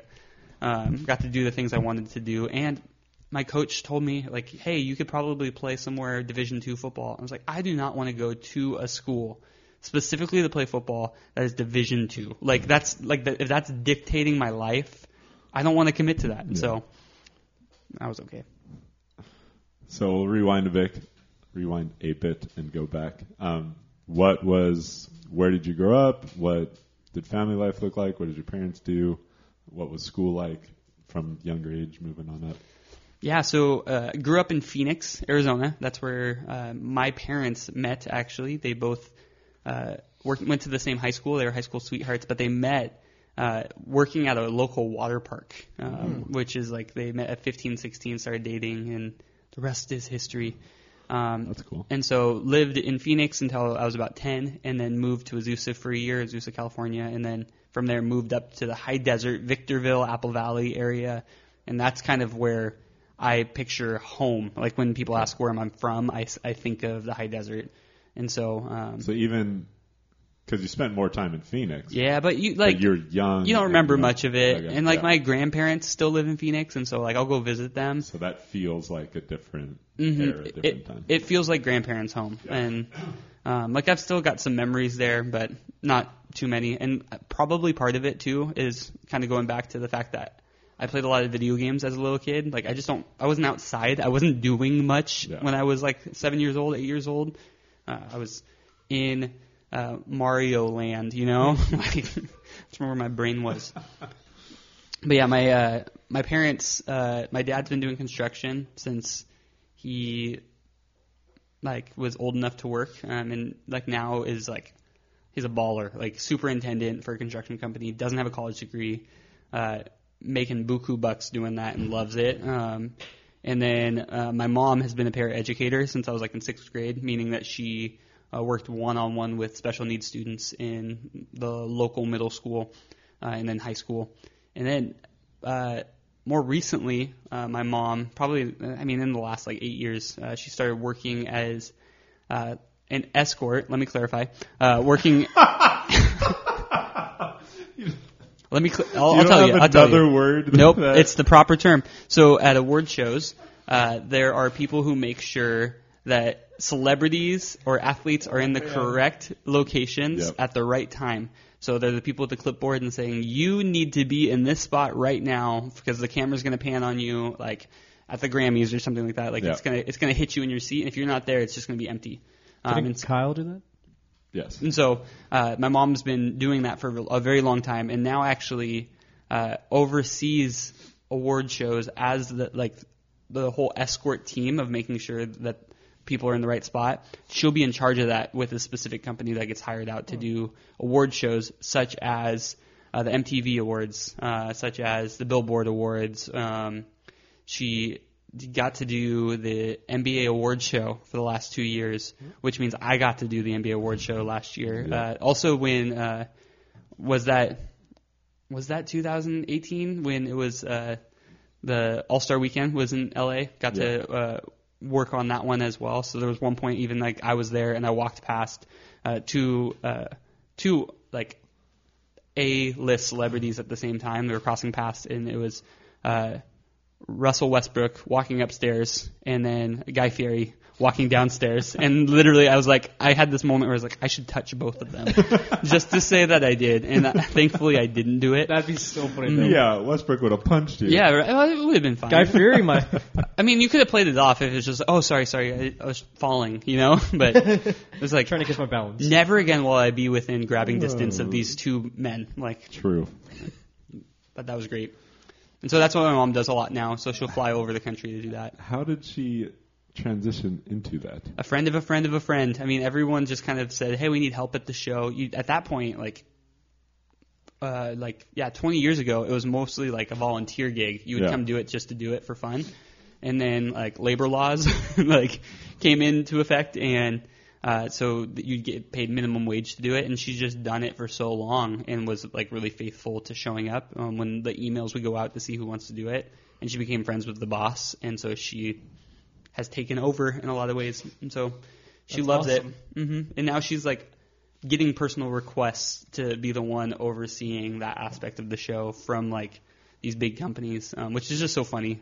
The one that she really enjoyed partnering with is with what's that? I can't remember. Oh, The Voice. It was with The Voice, and then also there was another show, Lip Sync Battles. That was her favorite, Lip Sync Battles. And the host is LL Cool J. Yeah. And so my mom is like good friends with LL Cool J now, and so I've been calling her LL Cool Mom. Yeah. So she's got his number in her phone. There are a lot of celebrities you're like, oh, that's cool to be, but like LL Cool J is an amazing individual. Yeah, he's awesome. He's a cool guy. I mean, I haven't met him, but seems like a great guy. Yeah. Oh my gosh. Does she have like a lot of pictures of like these big famous people too, or? So you're not supposed to take pictures working that job. Unprofessional. Mm-hmm. You can get in a lot of trouble. I mean, everyone in my family has worked at least one show now, and so like sometimes, like if a celebrity will say, "Hey, do you want a picture?" Like you'll say, "Sure," and kind of like make sure no one else sees. But what's crazy, when Natalie worked to the NBA awards show, I was assigned Oscar Robertson, which was so cool. Long story, got cussed out by him, which was great. But Natalie, my wife, she was assigned Dwayne Casey. And this is right after he had gotten fired by the Raptors, and he was about to win Coach of the Year. But at the end of the night, she was handed a $100 bill for like as a tip, just for like being so great. And like one of his assistants handed it to her, and so I got cussed out. I got F-bombs thrown my way, and my wife got a $100 bill, which wasn't allowed. You're not supposed to accept it, but she didn't know that, and she was like, "Oh well, I'm gonna keep it." So, Mom, if you're listening, sorry about that. We definitely kept that. I really want to hear the Oscar Robertson story because. Yeah. Okay. I hold him in very high regard. Not that I know anything about him personally. He's an older man. Yeah. He's a little cranky. His daughter came to that show, and so I was making sure that his whole family was taken care of, his wife and his daughter. And his daughter's like in her late 40s, like maybe. He was a big player in the 60s and 70s. Mm-hmm. And so she's an older woman as well. But the way that you exit an award show is by taking the transportation that's provided to where your car is. Yeah. And they call it Transpo. And so Transpo is doing all the rides from the secret location, I think a hotel, and bringing people to the red carpet, and then walk through and you stay, and then you get the ride back at the end of the show. Mm-hmm. But in the middle of the show, which is a live show, Oscar Robertson says, hey, my daughter wants to go home. Like, she needs a ride. And I said, okay, well, let me figure it out, see what we can do. And I contacted Transpo, and Transpo said, sorry, we're not doing any rides for anyone until the end of the show because we need to make sure we have, like, enough for everyone later. And so I told him, like, hey, is it okay if she waits? It was literally, like, a half hour to wait. So it's, like, not a big deal. Yeah. And then so he's grumbling, like, oh, no, you guys need to figure it out. Like, my daughter wants to go home. I said, okay. I was like, Oscar Robertson wants his daughter to go home. Can you guys, like, make something happen? He's like, well, we can call an Uber for them. I like that, but that's the best we can do right now. And so I tell him, like, okay, so it would be, like, the option would be an Uber. We'd cover it. And he's like, I don't want an effing Uber for my daughter. What the? And he's backstage of this live awards show during this time, cussing and yelling. And I'm just like, I have awakened the beast that he's so mad. And eventually his daughter just figured it out on her own, which is like, you're a grown woman, you can do that. But he was so mad with me and just didn't talk to me the rest of the time. And it's like, I'm right here with you, making sure your needs are met, and didn't want to address me. And needless to say, Natalie had a greater night than I did with Dwayne Casey, the nicest man in the NBA. Oh, my gosh. That's awesome. Well, no, but yeah. It's crazy. It's a cool story. Yeah, it's a cool story that you have. Incredible. So you're, like, assigned to, like, one family? Mm-hmm. This might even be better. I was actually assigned at the All-Star Weekend. On Sunday of All-Star Weekend, you get the All-Star Game. If you remember back in 2017, somebody sang the national anthem at that game. I was assigned to Fergie's parents at the national anthem game, the All-Star Game. And so literally I'm standing in the 100 section of the Staples Center with Fergie's family, as Fergie is giving one of the most iconic national anthems. Iconic because it wasn't great. It was horrible. You should, if you haven't heard it, you should look it up. She tried doing her own rendition. I actually talked to Fergie's song coach that night as well, and he's like, she's trying something new. It's going to be really unique, but she's got it. We've been practicing. She's going to crush it. Man. And then she gave it, and it was not good. But her parents... Her sister and brother-in-law cheering, loving it. That was so good. You crushed it, Fergie. Which also her last name's Ferguson, if you didn't know, which is kind of fun. I have no idea what her real name That is. makes sense. Yeah, so Fergie, she kind of sang the national anthem. That did you afterwards? Did you like look at her parents and be like, "That was Fergalicious"? I didn't say that, but I definitely walked around the whole stadium with her dad to find his favorite pretzel place. He's like, I've been here before. My favorite pretzel place in the world is here. It's like, what is this place? Wetzel's Pretzels. That's what it was.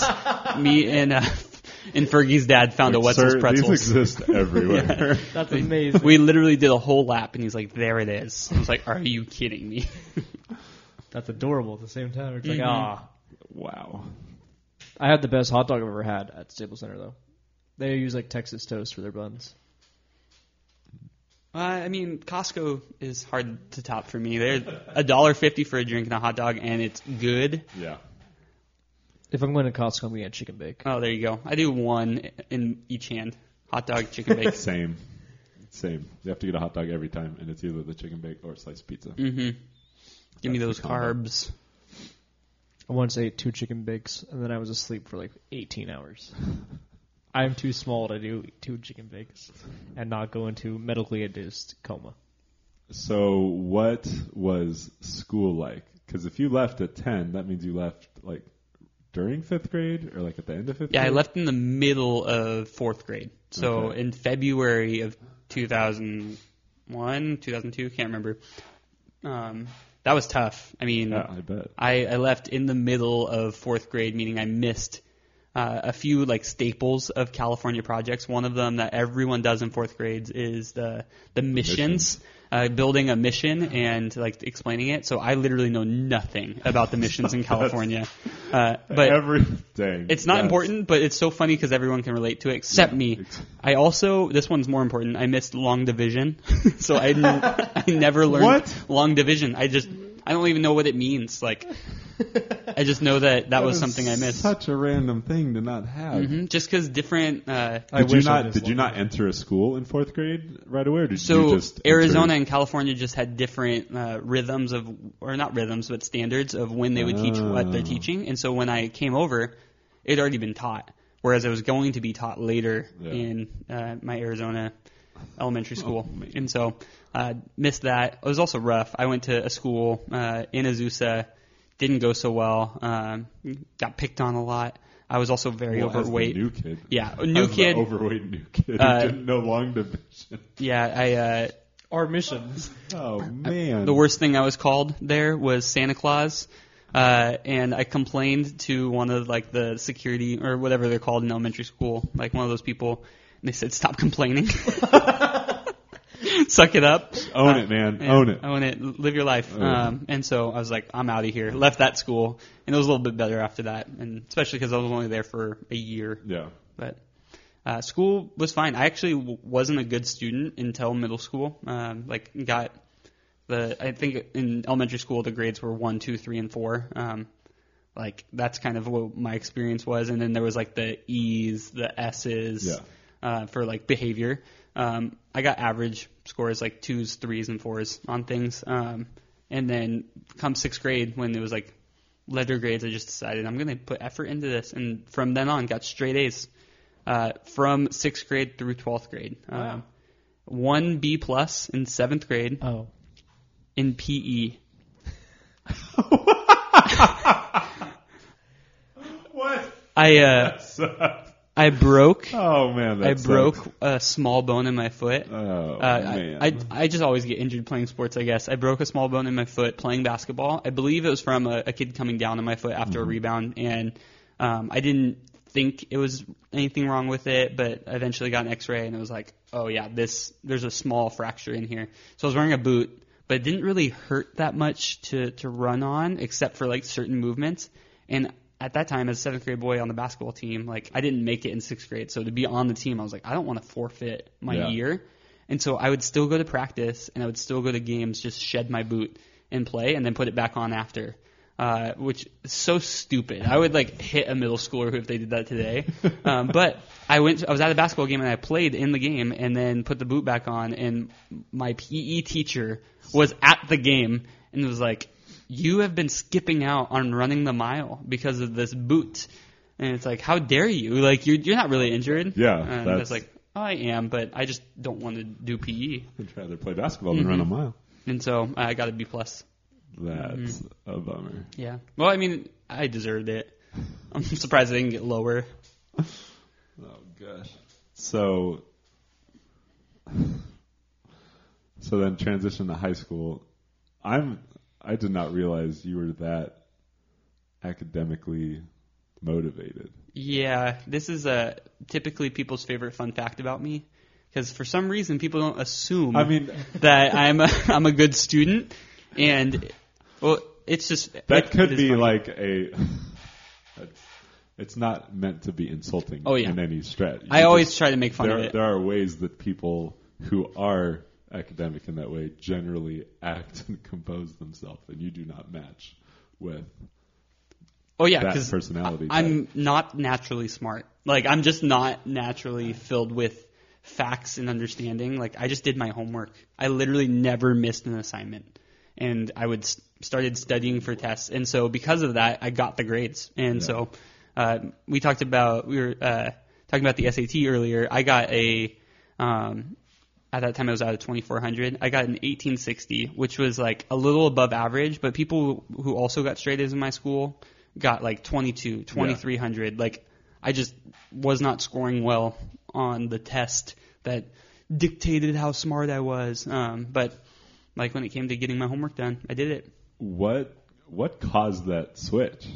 What made you want to become all of a sudden studious and get A's? I think I don't think I was ever really that good at anything. I think that I looked at my brother, and he was incredible at sports. Yeah. And I looked at other people in my life, and there was something they could point out that they were good at, and I just wasn't good at anything in my mind. And so I thought, like, maybe I could, like, be good at school. Like, maybe this is something I could be successful at. And so actually, like, really found my identity and my success in school and, like, the compliments that came with it. Even the way my mom would, like, walk in Thanksgiving or Christmas and explain to my family, like, oh, Tony has a 4.4 GPA. It's, like, the first, like, conversation starter. And it's, like, at the time as a high schooler, you're like, oh, that feels awkward. But also, like, I love hearing the praise about it. Yeah. And so that's just what it was like, I want something I'm good at. And that's what I was able to point to.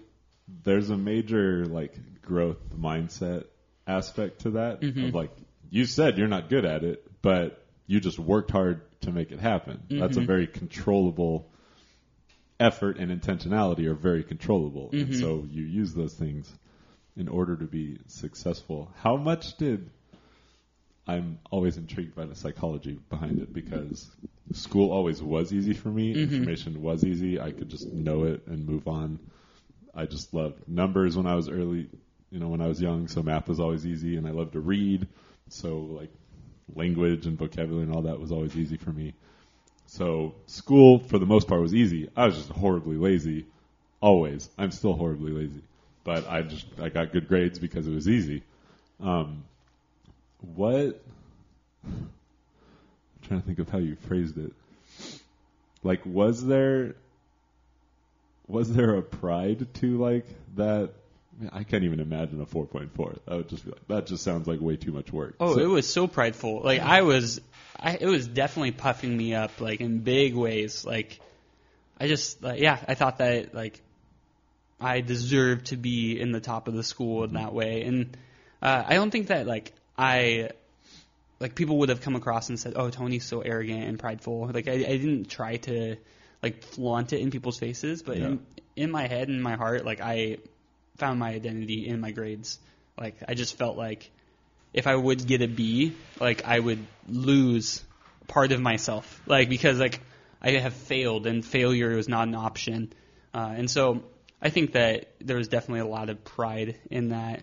And I think really even competitive of, like, being in AP classes, you're with all the other kids who want to be the top of the school. And it's like, there's like, well, you're not, and I am. Like, that kind of, like, feeling definitely feels good for a little bit. And so, I think going back to my brother even, my brother would tell me before I would take a class that he'd already taken. Like, he took AP European History, and he's like, oh, I got to see in that class. There's no way you're getting higher than that. And I was like, oh, bull. Like, let me show you, Brian. Like, I'm going to, yeah, exactly. Hold my beer. Let me get a 93. Here we go. Yeah. And so, I think that competition was a huge part of it as well. So, slight transition. What does Brian do? My brother? Yeah. So my brother's an accountant now for a company in Irvine that they give out surveys. So, like, you can download the app and take surveys for companies and get that information. So he does all the accounting for them. They're a smaller company, but they made their first $1 million back in 2017, and so they've been growing significantly. And so, that's cool to be involved in a startup and be there and see the success from it. He likes it. So, college, what did that look like? Where did you go? Why did you choose it? What did you study? What was that whole process? Yeah, so I became a Christian as a sophomore in high school, and my life completely changed. It was just nuts of, like, that identity in grades of seeing success, but also, like, another side of the coin was identity in girls and what they thought of me. Like, that was so important.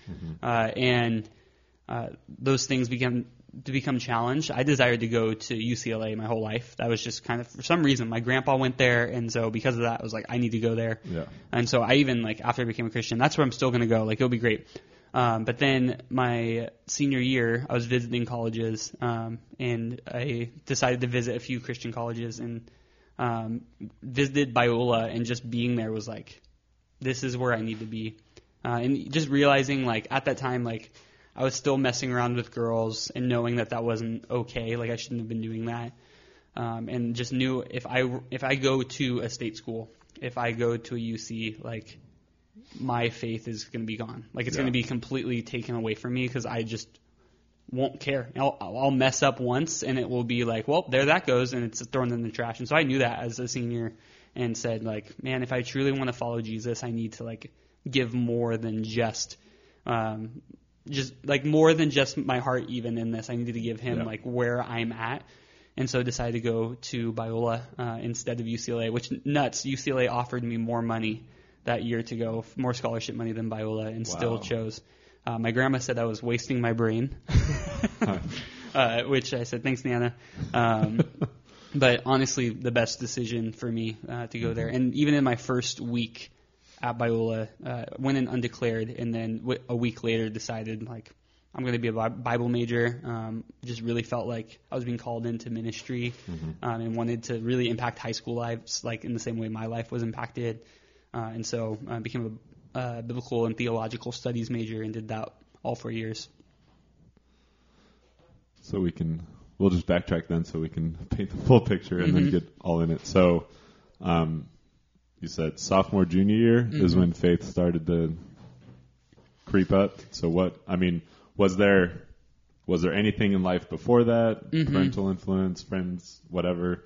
What led to following Jesus? Like, what all went into that? Yeah, so my parents both grew up in a Catholic background. That's just like what they were dragged into. And so when they got married, they said, okay, we're going to bring our kids to Mass as well. And so grew up going to Mass until we moved from Arizona.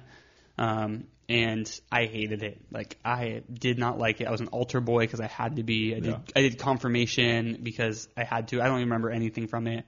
Don't remember, like, learning really anything. Even, like, we had stickers for the memorized prayers that you would do. And, like, you'd look at everyone else's names with, like, 12 stickers, and mine had one. Like, it was because of the prayer we prayed before dinner every night. And so it's like, I know that one. And so I just didn't like it. So when we moved from Arizona to California, I was honestly relieved. I just didn't want to go anymore, and we didn't find a church that my parents wanted to be a part of. And so it was like, okay, well, that's done. But then as a sophomore in high school, I got invited to a youth group by a friend, and I was told that there were going to be a lot of cute girls. And they're pretty emotional. They're emotional. That's what my friend told me. He's like, they need people to rely on. And I said, that's me. I'm going to come and swoon these girls. And so I went to a church and heard the gospel presented in such a clear way, and really like the frame of reference that this pastor had used was talking about how much of a miracle it was that Jesus had worked in history, but also in our lives, and that God was still doing things to bring all the people in that room, to that place in that time intentionally. And I had this belief that God existed and that he had spun the world and walked away, but that was really being challenged in that moment, where it's like, okay, I believe in some God, and would probably affirm, like, yeah, the Bible has some truth in it. And so decided to, like, lean in, and really just felt like I need to, like, dive deeper into this, because if what this guy is saying is true, then my life needs to completely look different. And so my friends who went that night went to a different church, and so they're like, okay, our youth group starts up next week, let's go to that one. And so ended up going to a small group in a home, which it was a huge mega church, 12,000 people. I know, nuts. So this, like, one home group had like 50 high schoolers in it, and just saw so many people I knew at it, and was just so blown away by, like, there's this many people who, like, love Jesus. What is this? And so started going to this small group. I was in probably the worst of the worst of guys group. The guys who made paper airplanes out of the notes and, like, threw them across the room. Nice. Who would, like, start wrestling in the middle of small group. Like, it was just so chaotic. But my leader was so patient and cared very, very deeply about each of us. And through being in a group of knuckleheads and bringing a Bible, like, my mom gave me her Precious Moments Bible to start bringing to small groups. Like, over the course of that year, from, like, August to March, just, like, God was slowly but surely, like, shedding parts of my hard heart. And in March of 2009, as a sophomore, like, was just received Jesus in an opportunity where our pastor, like, called us to if we needed to. And so, yeah, it was nuts, like, so cool to see. And what was crazy is, like, everyone in my family, like, had, like, given up on church and on God. And it was, like, such a religiosity that they were like, well, that's gone, we don't need it. But now today, my parents are Christians. My sisters both are Christians. My brother is a Christian, proclaims to be a Christian, and it's just so cool to see like God work through a random guy brought to a church, and now my family like knows Jesus, and so it's neat. So what was that process like with your family then, when you first started going to church and doing this, and then proclaiming your faith? Like what were those conversations like at home? What did that even look like? I mean, I think they were excited at first because it's like, well, he's doing something that's moral, and like he's excited to be a part of that. And like my mom especially was like, the church is a good place because that's what we always did. Like I'm glad you like it. But they like started getting like blown away by the fact that I wanted to go on a mission trip as a junior in high school, like to go partner with an organization called Surfing the Nations and like go serve homeless people. And like my dad, I remember actually the week before I left for that trip the first time, he's like, why? You're a high schooler. Why the heck would you want to give up your summer? He's like, I mean, I get it. Like that sounds important to you, but that's stupid to me. And I was just like, I just think it's significant that people need to know about Jesus, and like it's like changed my life so much, and I want him to change other lives. And just remember my dad's like, okay, that's a okay answer. But honestly, like through me giving up so much to be a part of a church and like even altering the way I was living my life, like my parents just saw me change at home even. And through that, my parents started I would invite them to church all the time, but they never came. But then when I moved out to go to college, my sisters kept inviting them. And then through that, they got invited to church. And my dad literally gave his life to Christ the week he came to church for the first time again. Like wow. He heard a message that he needed to hear, just like how weak he truly is, and really believed that he was strong but was feeling weak, and then just realizing that he needs to give his life over to Jesus. And so he was working out of town that week, and so he like stayed up each night that he was working and just read the Bible, and would go to work, come home, read the Bible longer, come home, and then on Thursday of that week, gave his life to Jesus in his hotel room, which is just nuts. That's awesome. So what is that like, knowing, I mean, not in a prideful way, but like you blossoming in your faith, leading to the rest of your family doing that? When you're having those conversations, is there a sense of like, do you feel more mature in your faith when you're having those conversations? Do they ask you questions? Do you ask them questions? Like, what does that look like? Yeah, I think that at first it definitely felt like, woof, you guys are making statements that are inaccurate, like especially being in Bible school while they're like now becoming Christians. Yeah. I think that there were times when they would say things that they were confident in that I just felt like, oh, actually, I don't know if that's correct. I think that through time, though, like that they've been plugged into their church. They even started serving in high school ministry the same time I started serving in high school ministry as a sophomore in college, which is just so fun to see.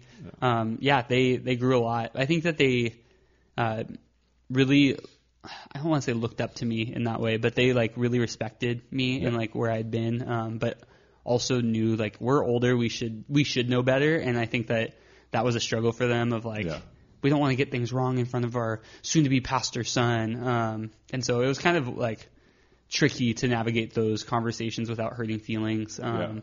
But I think now like my parents are like so biblically grounded, and the big thing was my dad, like anger was like on display 90% of the time from my dad, like growing up. And I remember my first summer home from college, like it was like 3:00. He's about to get home from work, and I'd just been watching TV all day, like, and I realized, oh crap, the house hasn't been cleaned, like, which would just set my dad off.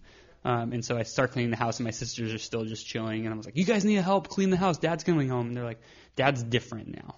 It's like, okay, no way. That's not possible. Like, get up and start cleaning. He honestly got home, and he walked through the door, and he was smiling, which I had never seen that once in my life. My dad's smiling coming home from work. And he like walked in and got in the kitchen, looks around the house, and then I'm expecting like, why is this place a mess? Like, you guys had this day off, you could have done so much. And he's like, how was your guys' day? what is happening? Like, I was so blown away by a question coming out of his mouth instead of an angry remark. And honestly, it's crazy. Natalie has never seen my dad angry, which is like, you have not seen my childhood. And so, it's just cool. Like, Jesus has completely transformed my parents' lives. You mentioned your sisters a couple times. I failed to ask about them. So who are they? What do they do? Yeah. So Marley is 3 years younger than me, and she recently got married this summer. I got to officiate her wedding, which was really cool. That is awesome. And she is currently a youth pastor, which was crazy. That was not the plan. It just kind of like she was asked to be at her church, and she's loved it. So she's a youth pastor and then also a substitute teacher. Okay. And so she's part-time youth pastoring. And where's that? It's up in Northern California, Rockland area. Okay. And then, so she's loving that. And then my other sister, McKenna, is 5 years younger. She's graduating from college this year. She's at William Jessup, also in Rockland. And who knows what she'll be doing. She's on the show choir, and so she loves doing that. Awesome. There's a show this week up at William Jessup. If anyone wants to go check it out. But yeah, that's what she's up to. Sweet. Mm-hmm. You mentioned the shedding your hard heart process, and what does that mean? What did that look like? Were there like significant events along the way that you remember in terms of like softening your heart towards God, and really what did it look like for you to change your heart like that? Yeah, I think one of the biggest things was the year I became a Christian, I started dating a girl who also was a self-professed Christian, and a lot of areas of my life like easily transformed in the sense of like I cussed every other word that came out of my mouth, and that was like, okay, I shouldn't do that. And like that was easy to stop. Yeah. Literally took 2 weeks. And like, granted, my friends were able to punch me if I cussed in front of them, and so discipline in action. Very effective. Yeah. I did that too, and that makes things happen quick. It was so nice. Not really, but so like other things that just felt like, okay, I shouldn't talk badly about people. Like, I don't know, there was just a little bit more control of my tongue, and even started to like see like, okay, my value is not found in what I'm capable of doing. But the one area that was so high and tight in my heart was my identity in girls. And so like my thought was like, okay, I'm a sophomore in high school. I'm finally mature enough to be in a serious relationship. And so I'm going to date this girl who's also a Christian. And quickly just started like getting physical together. And it felt like, oh, well, we're both Christians, so this is going to be perfect, right? And obviously wasn't. And so that was in the dark as I'm like growing in my relationship with God and everyone else's perspectives. It looks better, start serving in student leadership, but that's going on in the background. And honestly, I was able to like block that from my mind of like, this is bad. It's like in church, I'm not like sitting there guilty, like, oh man, hopefully no one finds out. I was just like, it's just tuned out. Like, and so like, I think that's just complete hardened heart towards God of like, I know it's wrong, but I don't care. Long story short on that one, I ended up cheating on my girlfriend as a senior in high school. Was up late with a group of people, and it was just me and this girl hanging out, and one thing led to another. And so through that, me and my girlfriend broke up, of course, and I felt like so many people in my life just kind of pushed me away because I had made such a like irreparable mistake. Mm-hmm. And in that moment, I realized like, God, literally all I have is you. Literally, like I've always had these other things that have been here. Right now I'm experiencing that you truly are my own, like my only savior. Like not a girl, not my grades, not anything else I can have. And it was only like as a senior in high school looking at my situation where I realized like I can mess up everything, and yet I can still have you. And so, like, honestly, in that moment, it just felt like my faith was, like, solidified, that, like, God showed, I still love you, I still care for you. Yes, you're an idiot, Tony. Like, you made a big mistake, and a lot of people have left you, but I'm not going anywhere. Yeah. And so I feel like through that, I realized, okay, I cannot set my heart on these fragile things anymore. Like, I'm going to make that mistake, but I need to continually grab it and return it back to the cross. And so I think those things, like, of course, there's always going to be little ounces of that sneak back in your life. But, like, I just felt like, okay, now, like, everywhere I can look, these are the things, like, God, I'm realizing that you're grabbing control over. And so there's probably other things in my heart that are compartmentalized that I, like, still have yet to process.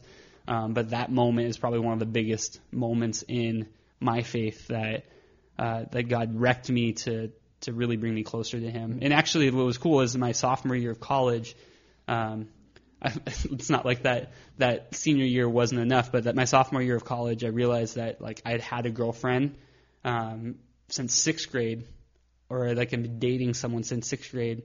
Like all the time. The longest gap of time was 3 months that I hadn't been doing that since sixth grade. Oh my gosh. And so, like, and as a sophomore in college, I was like, what am I doing? Like, girls are everywhere. I can't, like, give this up. And so I actually decided to not go on a single date that whole year. And which for some people, they're like, well, I've been doing that my whole life. But for me, it, like, was an actual huge sacrifice where I was just like, I'm not going to pursue this because I feel like I'm winsome and I can win people over and, like, convince them to at least go on one date with me. But it was like, I'm not even going to try. And for a year, I'm not going to go on a date. And honestly, that week I met Natalie, literally that week. But we didn't date for the year. We just became friends. And it was so healthy for me to say, God, I'm giving you my heart first. And then out of the overflow of that, it's to other people. And so, that's a little bit of the background of my heart. So that just flows into what has, who's Natalie? How did that was my relationship question progress? was, like, talk about your new heart. Yeah. So Natalie is my wife. We met as sophomores. She was a Bible major as well. And she also, like, similar story. She really, like, became a Christian, like, as 8th grade, 9th grade on her own, but then also dated a guy that she got really, like, she shouldn't have been messing around with for 2 years in high school. And so just, like, we meet and we have, like, very similar stories of, like, we have broken paths. And yet we really like each other. And so during that whole year, we got to know each other as friends, hung out in groups. But then as soon as that year was over, literally the week after, it was like, let's date. And so started dating as juniors in college. She, like, is a stud, like, loves Jesus so much and loves me really well, really cares well. But she, so she works at Biola University right now. That's where we went. And she's a resident director there, which means she oversees one of the dorm buildings. And so we live on a college campus right now in a college building. And so that's where me, Natalie, and Pop-Tart are at. Which one? In Hart. And so it's in the I armpit don't know of which campus. one that is, but I know I have friends there. So it's like, yeah. I have friends there. I understand. Yeah, when you talk to them, ask them about Natalie Landini. See if they know anything. That's where I live. What is it like living as a young married couple on a college campus, surrounded Honestly, by people all the time? For me, it's not that big of a deal. Like, I thought coming in, like, okay, I'm probably going to connect a lot with the guys there, like, put some effort into that. But it's like, when I get home, I just want to be at home, you know? Yeah. Like, I don't want to be trying to make new buddies that are going to move out next year, no matter, like, guaranteed. Yeah. And so I typically, like, only experience I have is with Natalie's RAs, the people that work for her. And then, like, I just walk through the building to get to my apartment. And so sometimes people are loud, especially above us, like running down the floor. It's stomping. But for the most part, like, you wouldn't be able to tell once you're in my apartment, like, that we're on a college campus. And so I think it's really fun, like, during the summers and during winter when no one's there and we're, like, walking the campus and it's completely empty with our dog. Like, those are really cool moments. But, yeah, nothing too crazy. When fire alarms go off sometimes, that's pretty fun. Had some people over 2 weeks ago, and a fire alarm went off, and so there's like 200 of us outside this building. Someone had burnt popcorn, of course, because that's always what happens. So how does it, like, are you in, like, a dorm room? Like, how does that work for you? Or do you, like, have a bigger, like, executive suite? Or it's an executive suite. I love it. It's a penthouse on the 12th floor. No, it's an apartment within the dorm. So it's, like, on the first floor. and next to the staircase. It's like almost every dorm has like a built-in apartment in them where the RD lives. And so, yeah, we have 2 bedrooms. It has a small little backyard attached to it. And that's nice. It is nice. It's actually one of the nicest ones. One of the oldest, but... That's cool. How does parking work for you then? RD parking, baby. So nice. Natalie has 2 spots, and I get one of them. So parking over there stinks. Yeah. It's the worst. And people park in my spot all the time, which I feel a little guilty calling campus safety about that, but it's like... Just slash their tires. I did my time. I was a student here, and I didn't have... this works. I didn't have my parking spot, and so now I do.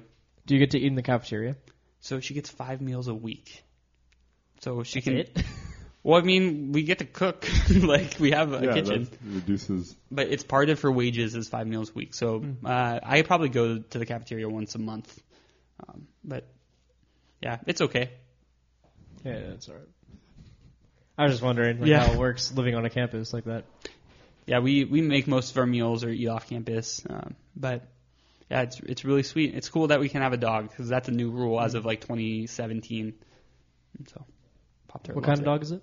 He's a Chiweenie, a Chihuahua wiener dog. And so, he's one of the cutest dogs in the world. How long have you guys been? Oh, well, you said sophomore year. So you guys...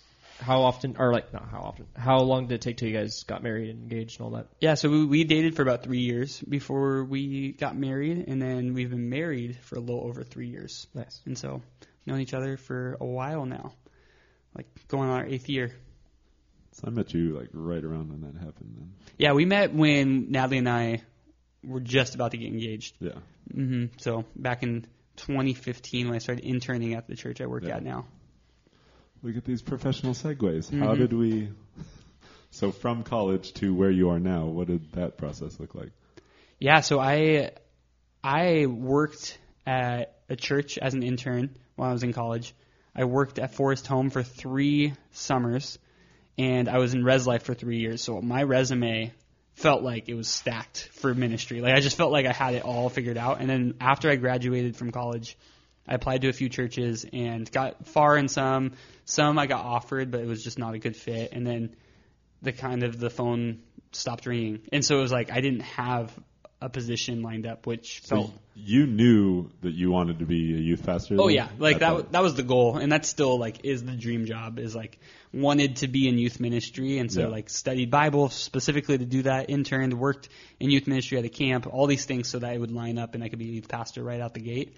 And then I wasn't. Like, it was just like, oh, okay, so there's a bunch of churches in the country, but I guess they don't want me. I decided I wanted to stick around near Natalie, so it was like a 25-mile radius, and nothing really lined up. And so I got a job working with a furniture moving company because I had to pay off those loans and for rent. And then ended up taking another internship at a church called Arbor Road Church. And so my best friend, Stevie, was interning with the middle school group, and he said, hey, there's an opening for the high school group with an internship. You should do it. And at first I said no because I wanted to get a job, and then I didn't get a job, and so I took it. And so I ended up interning Arbor Road with high school. And that was in the fall of 2015, and worked with a guy named Nick Ranieri, who was the high school pastor for like 7 years. And so that was pretty sweet. That's how I ended up there.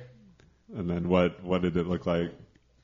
Yeah, how am I currently the youth pastor? You've moved up. I'm no longer mega intern. Yeah. So Stevie, the guy who was interning in middle school, was they were planning on having him take over as the middle school pastor the following year. And they'd been talking about it for like a year already at this time. It was just kind of a slow roll.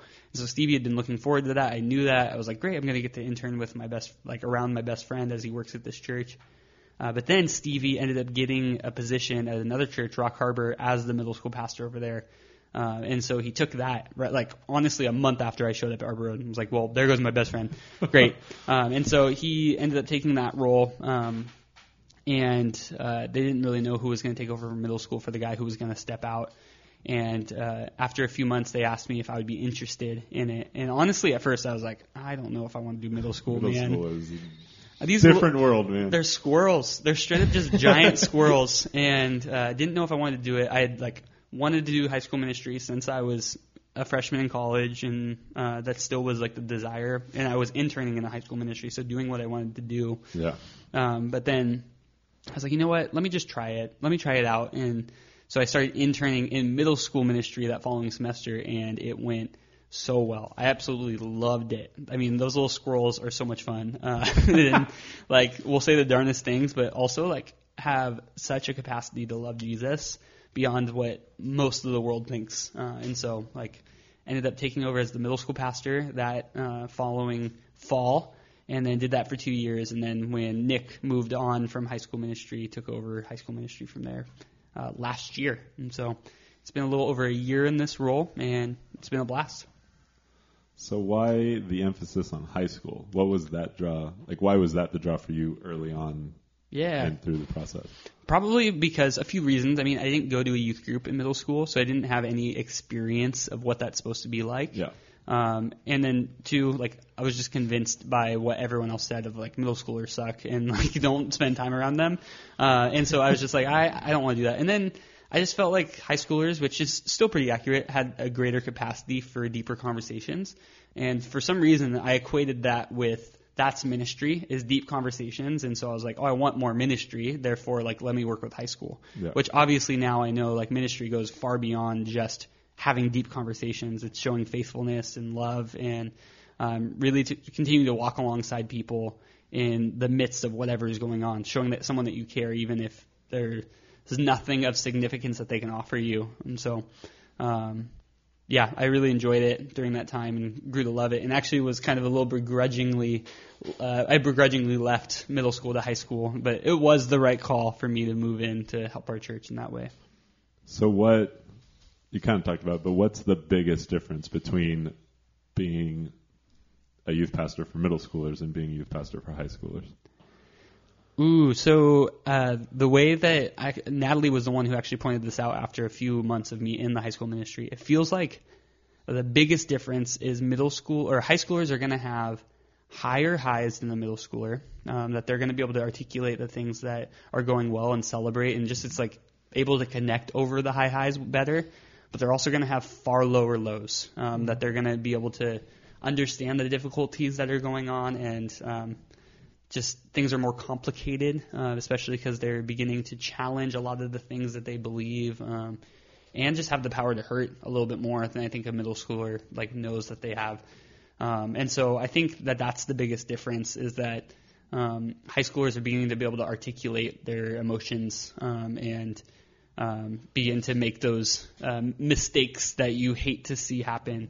I mean, who knows if it's right of us to do, but I feel like you're able to write off a middle schooler a little bit more of like, oh, they're young. Like, they're still a kid. Like, they're just being silly. Like this kid threw a pencil at me once and, like, almost hit me in the eye. And it's like, okay, that's fine. Like, okay, you're a knucklehead. I'll talk to you. You feel bad about it. Great. But, like, when a high schooler does that, it's actually like a switchblade, you know? Like, it's coming at you. But... So with as you say that, I go, yeah, that's pretty good. How have you been prepared to manage that gap? Like, that is a wide spectrum of emotion and intellect and maturity and all this stuff. Like, what has been the process? How have you gotten to a place where you feel like you have been prepared to handle that? Specifically with middle school to high school, or is it all within like 9th to 12th grade? Yeah, we'll just go high school since. Okay, yeah. I think the biggest thing is just realizing that we'll never have it all figured out. I think that's the biggest lesson I've learned, is that, like, I need to be a learner of people, and even the general stats and the general truths that people will state are not always going to be accurate about, like, a person's experience. And so I think that's been huge, of like learning how to be empathetic with students and like allowing their experience to be valid, even if it's irrational. And so I think that I'm constantly learning from students. I also think the best thing that I could do as a youth pastor is get more people to care for students besides myself and to care for them. And so I've been trying to make sure that my leaders, the people who are serving alongside me, are equipped and feel loved by me, because the more I can multiply myself, the better, because I cannot spend time with every single student. I cannot. If every student had a problem and gave me a call, I'm not going to get called them all back in the same day. There's just not enough time. And so, I think just being a learner and then having people come alongside me. How much of a burden have you felt as in your position? Yeah, I think it just depends on the week. There's some weeks where I realize that my role is so important in a student's life, and that like I have the potential to fail big time and drop the ball and really hurt people, not just for this life but for eternity in a way. And then there's other times I just realize that like, you know, God's in control. Like He is in the control of my life. The fact that I am a Christian, like I look back on my story and it's like there's not much that a youth pastor can really point to and say they did. Like a friend invited me to church. One youth pastor gave a great message, and then I went to a mega church that I didn't really know the youth pastor there. It was like through this leader who really cared for me. And so like I look back and I'm just reminded, and even in Scripture, that like God's constantly working through all things, and He's the one who's like worthy of the credit. And so I think when I'm reminded of those truths, it's actually really freeing of like, okay, my job is to be faithful and to really just show up and to remember people's names and to like really ask them how they're doing. And then from there, like God's going to continue to work. So in this expanse, since you were in youth group as a high schooler and then to where you are now, what are the biggest changes you have seen in doing youth ministry?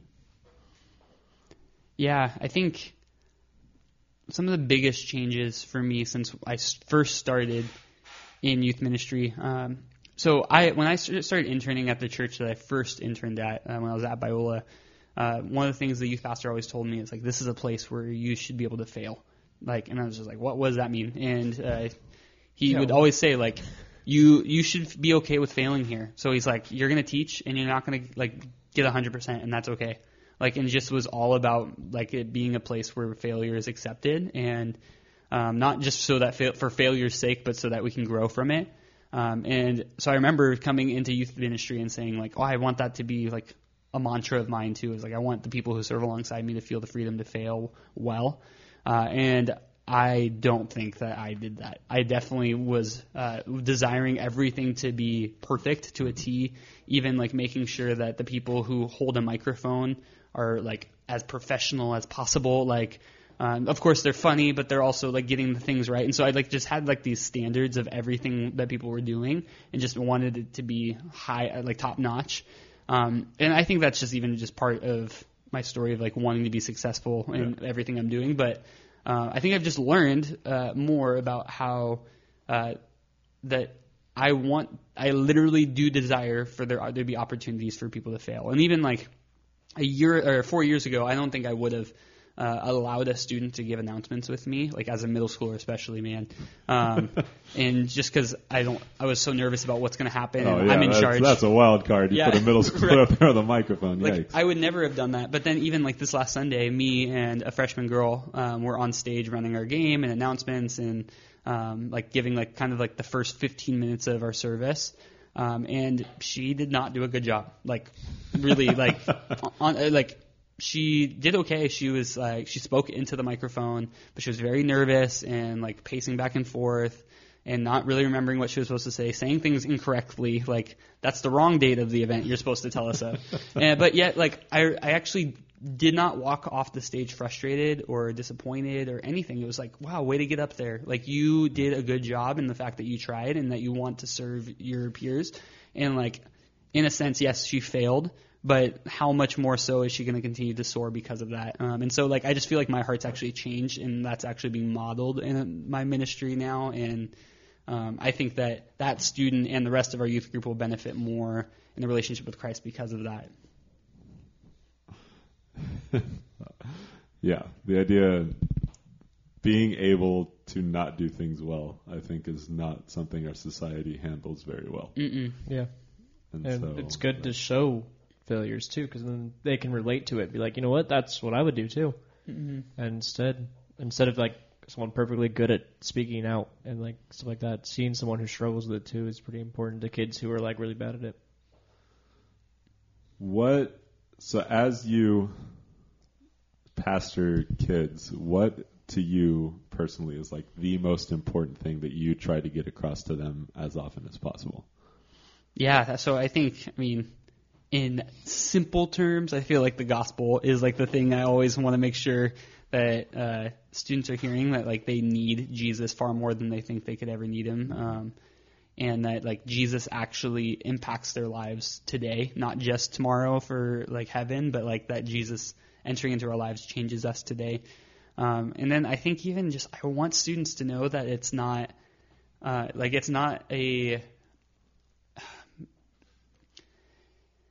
it's going to change their lives, but not in a way that's going to make their lives more boring or depressing. Like that following Jesus is actually one of the most fulfilling and life-giving things you can ever do. And it gives purpose to everything that you actually like. Like the things that you enjoy, whether that be sports or your musical instrument or like even the YouTube series you watch, like all those things, they're great. But the fact when you understand that Jesus has absolutely changed everything about what life is about, meaning our identity, our purpose, like it really just changes how we engage with those things, and we're actually able to see, I like this, but I don't need this. Mm-hmm. And it's actually freeing. Whereas before Jesus, I would have said all these things. I needed success in school. I needed girls' attention, and if I didn't have that, I felt less than. Mm-hmm. Whereas now it's like, yeah, those things are great. Like if I'm successful, I'm in seminary right now, and like if I get an A, it's like still like that feels good. But it's like if I got a C, like that would be a bummer, but I'm not going to be wrecked over it. Like my life's going to continue to go on, and God's still going to get the glory. And so for students to really understand that they can be free from the things that they really attach themselves to is something that I try to constantly return to. And that's hard to understand. I mean, we all struggle with that. And so how much more so as a student who's like struggling to articulate that that's what they're doing is struggling with that. What would you say are your biggest fears, maybe not be the right word, but like obstacles or things that get in the way of being able to properly pastor to kids or minister kids, either personal stuff or things that they have? Like what are the biggest things that get in the way of properly ministering to kids? Yeah, so for me, success boy, I'm so task oriented. I have a checklist on my whiteboard right now that's like, it says things to do this week, and I can get so caught up in that of like how many boxes are still empty by Thursday, which I take off Fridays and Saturdays. And so it's like how many boxes are going to be empty today can really impact how I'm feeling of like how well I'm doing my job, which is not an accurate depiction of how well I'm pastoring. Yeah. And so I get so distracted by tasks all the time. And so even had a conversation with a student about a year ago who called me out on it, just like, hey, like Tony, you're here to care for us, and like at 6:25 when youth ministry starts at 6:30, you're on your computer making sure that the slides are working and things, and like there are people right in front of you trying to talk to you, and you're like, yeah, pushing them away. And I was like, oh my gosh, you're right. I do want things just to be so high quality and so good, because really I'm a pastor and I don't want any distractions. It's like a good desire still, but I missed in those moments why I was doing what I was doing. Like I'm here to be with people, and because I'm trying to focus on the program, I'm actually missing being with people. And it took a senior girl calling me out on that. That's impressive. Yeah, it was like incredible. Done well too. Like she was like, I might be wrong on this, and kind of listed everything, but she's like, this is what I've been seeing, and I want the best for us and for you. And I'm like, who are you? Yeah, but that like really challenged me. I just realized like my job is not to fulfill a bunch of jobs each week. It's like to be with people and to really point them towards Jesus. And so I still struggle with it. I mean, I think there's some really cool like pros to the way I think. I think I'm very productive and get a lot of things done. But then it takes people like that student making sure that my life gets checked before Jesus even. And so that ends up being the biggest hurdle to get across, but it hasn't gone unnoticed. What do you think is one of the most important things for parents to know or parents to hear in terms of the faith of their students and helping their students grow in their relationship with Jesus? Yeah, I'm a huge advocate that parents are the biggest disciplers, the most important disciplers of their children. And I think that a lot of parents will nowadays even just like get behind that and say, yeah, you're right. But then I think that there's so much pressure from a parent placing it on themselves even, of like, okay, I need to know everything. Like, this youth pastor has a Bible degree. He knows so much more than me. And it's like, no, like, in the same way, my job is to be with these students. Like, that's the job of a parent too, is walk through life with them, love them well, point them back towards truth. If you don't know what the truth is in that moment, actually look for it. It's like, I think a lot of parents, and I'm not one, so of course, like, I've got to check at the door like this, but I think a lot of parents are so nervous by kids pushing them away that they actually shy away from engaging with their parents, especially in their teenage years. But that's like what's most needed. Even if your kid's like responding poorly to you being there for them, it's going to be so much better for their faith and for your relationship over their whole life if you're actually continuing to pursue them and remind them of truth and love them well and understand that they're going to make mistakes. Like, your kid is going to make a lot of mistakes, and that's probably not just going to be because you've parented wrong or anything like that. Like, I just think that you've got an individual who's making their own decisions in your house that you have set rules to, and they might not agree with. And so, yeah, I think the biggest thing in summary is just like that parents, like, you've got to like really seek after your kids, seek to learn what they're going through, what they're like feeling and why they're feeling it. Don't take okay for an answer, and be as patient as possible, because teenagers are really, really hard to be patient with, especially when you're in charge of them. True. Do you have any of your fun questions, or do you have anything that you have come up with? I still have my last couple, but what is the biggest thing your wife has taught you in marriage life kind of thing? So there's a few things. The first thing, though, when we were dating a few months in, we were like working on homework on the couch, and she just like stopped what she was doing and looked at me and says, "You will never satisfy me." I was like, "The heck?" Like, yeah. What? Oh man, whoa! I was like, "What are you saying? Like, is this not working out?" And she was like, "No, really, Tony. Like, I just like it's clicking that you will never fully satisfy my heart, and like no one can." And then that, like, I was so frustrated by that, but honestly, like, that really changed the trajectory of our relationship, even, of like realizing, you're right, I will never fully satisfy you, only Jesus can. And so that has been a big thing of like us remembering. Wild. Yeah, it was just so random too. I'm just like, are you trying to hurt me? And so that was a big thing. And then also like stereotypical, like, I try to fix her problems constantly, and she just wants me to listen and to care and say that's hard and actually mean it. And so, like, I've learned a lot of empathy and patience through our marriage. And man, she is so much more patient with me too. And so I just like love and respect her so much for what she offers to me, and even when I don't deserve it, a lot of times when I don't deserve it.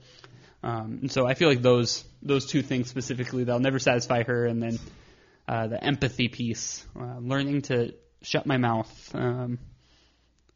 I'll probably learn that for the rest of my life. If you had to eat one meal, and that's the only meal you ever eat again, what would it be? So like each and every meal is this meal? Yes. Okay. It would probably be gnocchi and like sausage with like a vodka sauce. You know what gnocchi is? No. So it's like a pasta, but made like based out of potato. So a potato-based pasta, and then vodka sauce is one of the best. It's a pink sauce, and then I love sausage, and so that'd be my meal. My last name's Landini, guys. Come on, I need some Italian food, some carbs. That's very interesting. What is one thing that you've learned from a middle schooler, and what is one thing you've learned from a high schooler? It doesn't necessarily have to be faith-based. It's just like life-based in a way. Let's see. From a middle schooler, I I think that it's just so on display. I think I learned from a lot of middle schoolers is that we're quick to blame other people. Middle schoolers are the last people to ever own up to something. When we were at camp one year, a bunch of middle schoolers were playing a game called ball tag, where they were throwing a ball at each other and they would tag each other. And so a bunch of the kids were playing it, and then someone got tagged, and they all ran into the room, and somebody put a broomstick up against the door to like lock the door in, and broke the door handle, and the door no longer functioned. They could not leave this cabin at the camp, and so there's like 15 boys in this cabin, and when I showed up, they're like telling me, Tony, we can't get out. I was like, okay, stop. Like, you guys are totally joking. And I was like, let go of the door handle. They're like, we are, we're all over here. Like, when I ask, like, well, who did it? Like, immediately, 7 people blame 7 other people. Like, everyone else is at fault except for yourself at that moment. And, so I just think, like, it's just such a, like, reflection of how quick we are to blame other people for everything. Like, we never really want to own our own stuff. And then from a high schooler, let's see. I mean, that conversation with that senior girl was huge for me. And then I think that I've really learned from high school ministry that, like, the long game is really, like, what we're in. Like, meaning that, like, I'm not going to be very encouraged if all I ever did was, like, looked at each Wednesday night or each Sunday morning or each, like, moment I'm with a student and looked at it and said, like, how successful was this moment? How many times did they share about what Jesus is doing in their life? Or, like, those things. Like, I'm not going to be, like, very encouraged.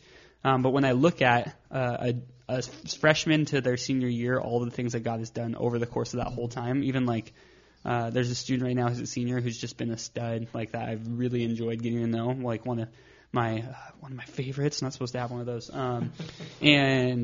Just so cool. Like, she has grown a lot in her faith and also in just the way she cares for people. And I couldn't have said that, like, if it was 2 weeks after I met her, you know. Like, it's just been kind of like remembering that, like, God works in the long game more than the short game. Of course, He's working in the short game, but like, I can't be so deflated when a student makes a knucklehead decision in the same way that I did in high school. Like, people didn't give up on me in those moments. But, yeah, that's what I've learned. My last question, at least for now, is if you could live in any fictional universe, what would it be? Like Marvel, Star Wars, all of, like, the big ones. Like, what would you do? Yeah, I've been asked this one a few times, and I feel like I always change my answer because I realize, like, I don't want to die. Like, the odds are in this universe I die. Let's see. I think that I would really enjoy. Let's just do it. I'd probably like Harry Potter. Like, I feel like that would be a fun one. Right answer. To be in. I would probably be in Gryffindor. Go for the gold, baby. I'm wearing a shirt that has a golden snitch on it. Yeah, that's right. And so I think I would be Gryffindor, and that just would be really fun to hang out with Ronald Weasley and Hermione Granger. And I guess Harry is okay. You think? You haven't taken the Pottermore test? I haven't done Pottermore, but everyone... That is literally the one you're supposed to take. Everyone says I don't think I've taken it I would be Gryffindor. I don't want bad news. I'm just going to assume that I'm in Gryffindor. I know I'm in Gryffindor. I know my Patronus. I know my wand. Like, I just wouldn't want to be in Ravenclaw or Slytherin. Yeah. I'd be fine being in Hufflepuff. Hufflepuff seems like a chill place. I don't really want to be in any of them besides Gryffindor. My Patronus is a bloodhound. That's pretty cool. That is a cool name. I'm just going to ask one last question to end on. What is your... You can kind of go with this wherever it's going to go. What is your favorite, or to you, what is your most important Bible verse or story for you to share with people? So, like, whether it's with the goal of showing them Jesus, or whether it's with the goal of, like, rearranging their life, or whether it's whatever it may be. Like, what is your favorite story or verse that if somebody was like, what's the one thing you want to share with me? What would it be? Yeah, I think that one of my favorite passages is John 11, when Jesus is told that Lazarus was dying, and then takes his time to get there, and then eventually finds out that Lazarus is dead. One of his friends. And when he shows up to Lazarus' home, he starts weeping at this understanding that his friend's dead, like before him, and he's been dead for a few days. And what's crazy about it is that Jesus knows exactly what's about to happen. He knows he's about to raise Lazarus from death to life, and yet he's broken over the fact that his friend is dead. And I think when you sit with that Jesus is so distraught by the fact that his friend is dead, it's just this moment of him showing us that he mourns not just the fact that his friend's dead, but that death exists. That it's not the way that it's supposed to be. And I think that's just one of the biggest displays of Jesus' heart in that moment, of God's heart, is that sin is still present, and that breaks God's heart. And yet God still has the power to change things, hence why Jesus is there in the first place. And so it's just crazy that Jesus kind of takes his time to get there, and it's really to put on display to everyone else of like, look, I'm going to work in my timing, and things are still going to give me glory. But that he puts his power on display, that he really can bring dead things to life. And yet it still breaks his heart that his friend was dead. And so I think that's one of my favorite passages, because, Jesus does the same thing for us. He brings us to life. Even though we're all going to experience death, or physical death, we're all going to take that on, whether that be today or 80 years from now. We're all going to experience that, yet we're going to be brought to life forever with God. And so that's one of my favorite go-tos, because I think that there's just so much power in a moment of Jesus crying and literally weeping over this, and just being reminded that God's heart still breaks for us in this world. He knows how bad the news is every day, and he knows how messed up people are, and yet he's continuing to work in the midst of it. And so that's my favorite. That's one of my favorites too. Heck yeah. That's great. Well, you got stuff to do later today. I'm going to give a brief explanation of what you guys have going on later. Yeah, I'm about to head over to downtown Long Beach to serve in the Long Beach Rescue Mission, which will serve close to 100 people a meal for homeless community down there, and then put on a chapel for them with our high school students. And so I'm about to head back to our church, kind of round up the troops and head on over. And so we'll be leading worship and giving a message tonight. That'd be good. That's awesome. Fully support that. Should be a great night. It's exciting. Yeah. Yep. Thank you guys for listening. Thank you for joining us. Oh, anytime. Yeah. I'll be back next week, right?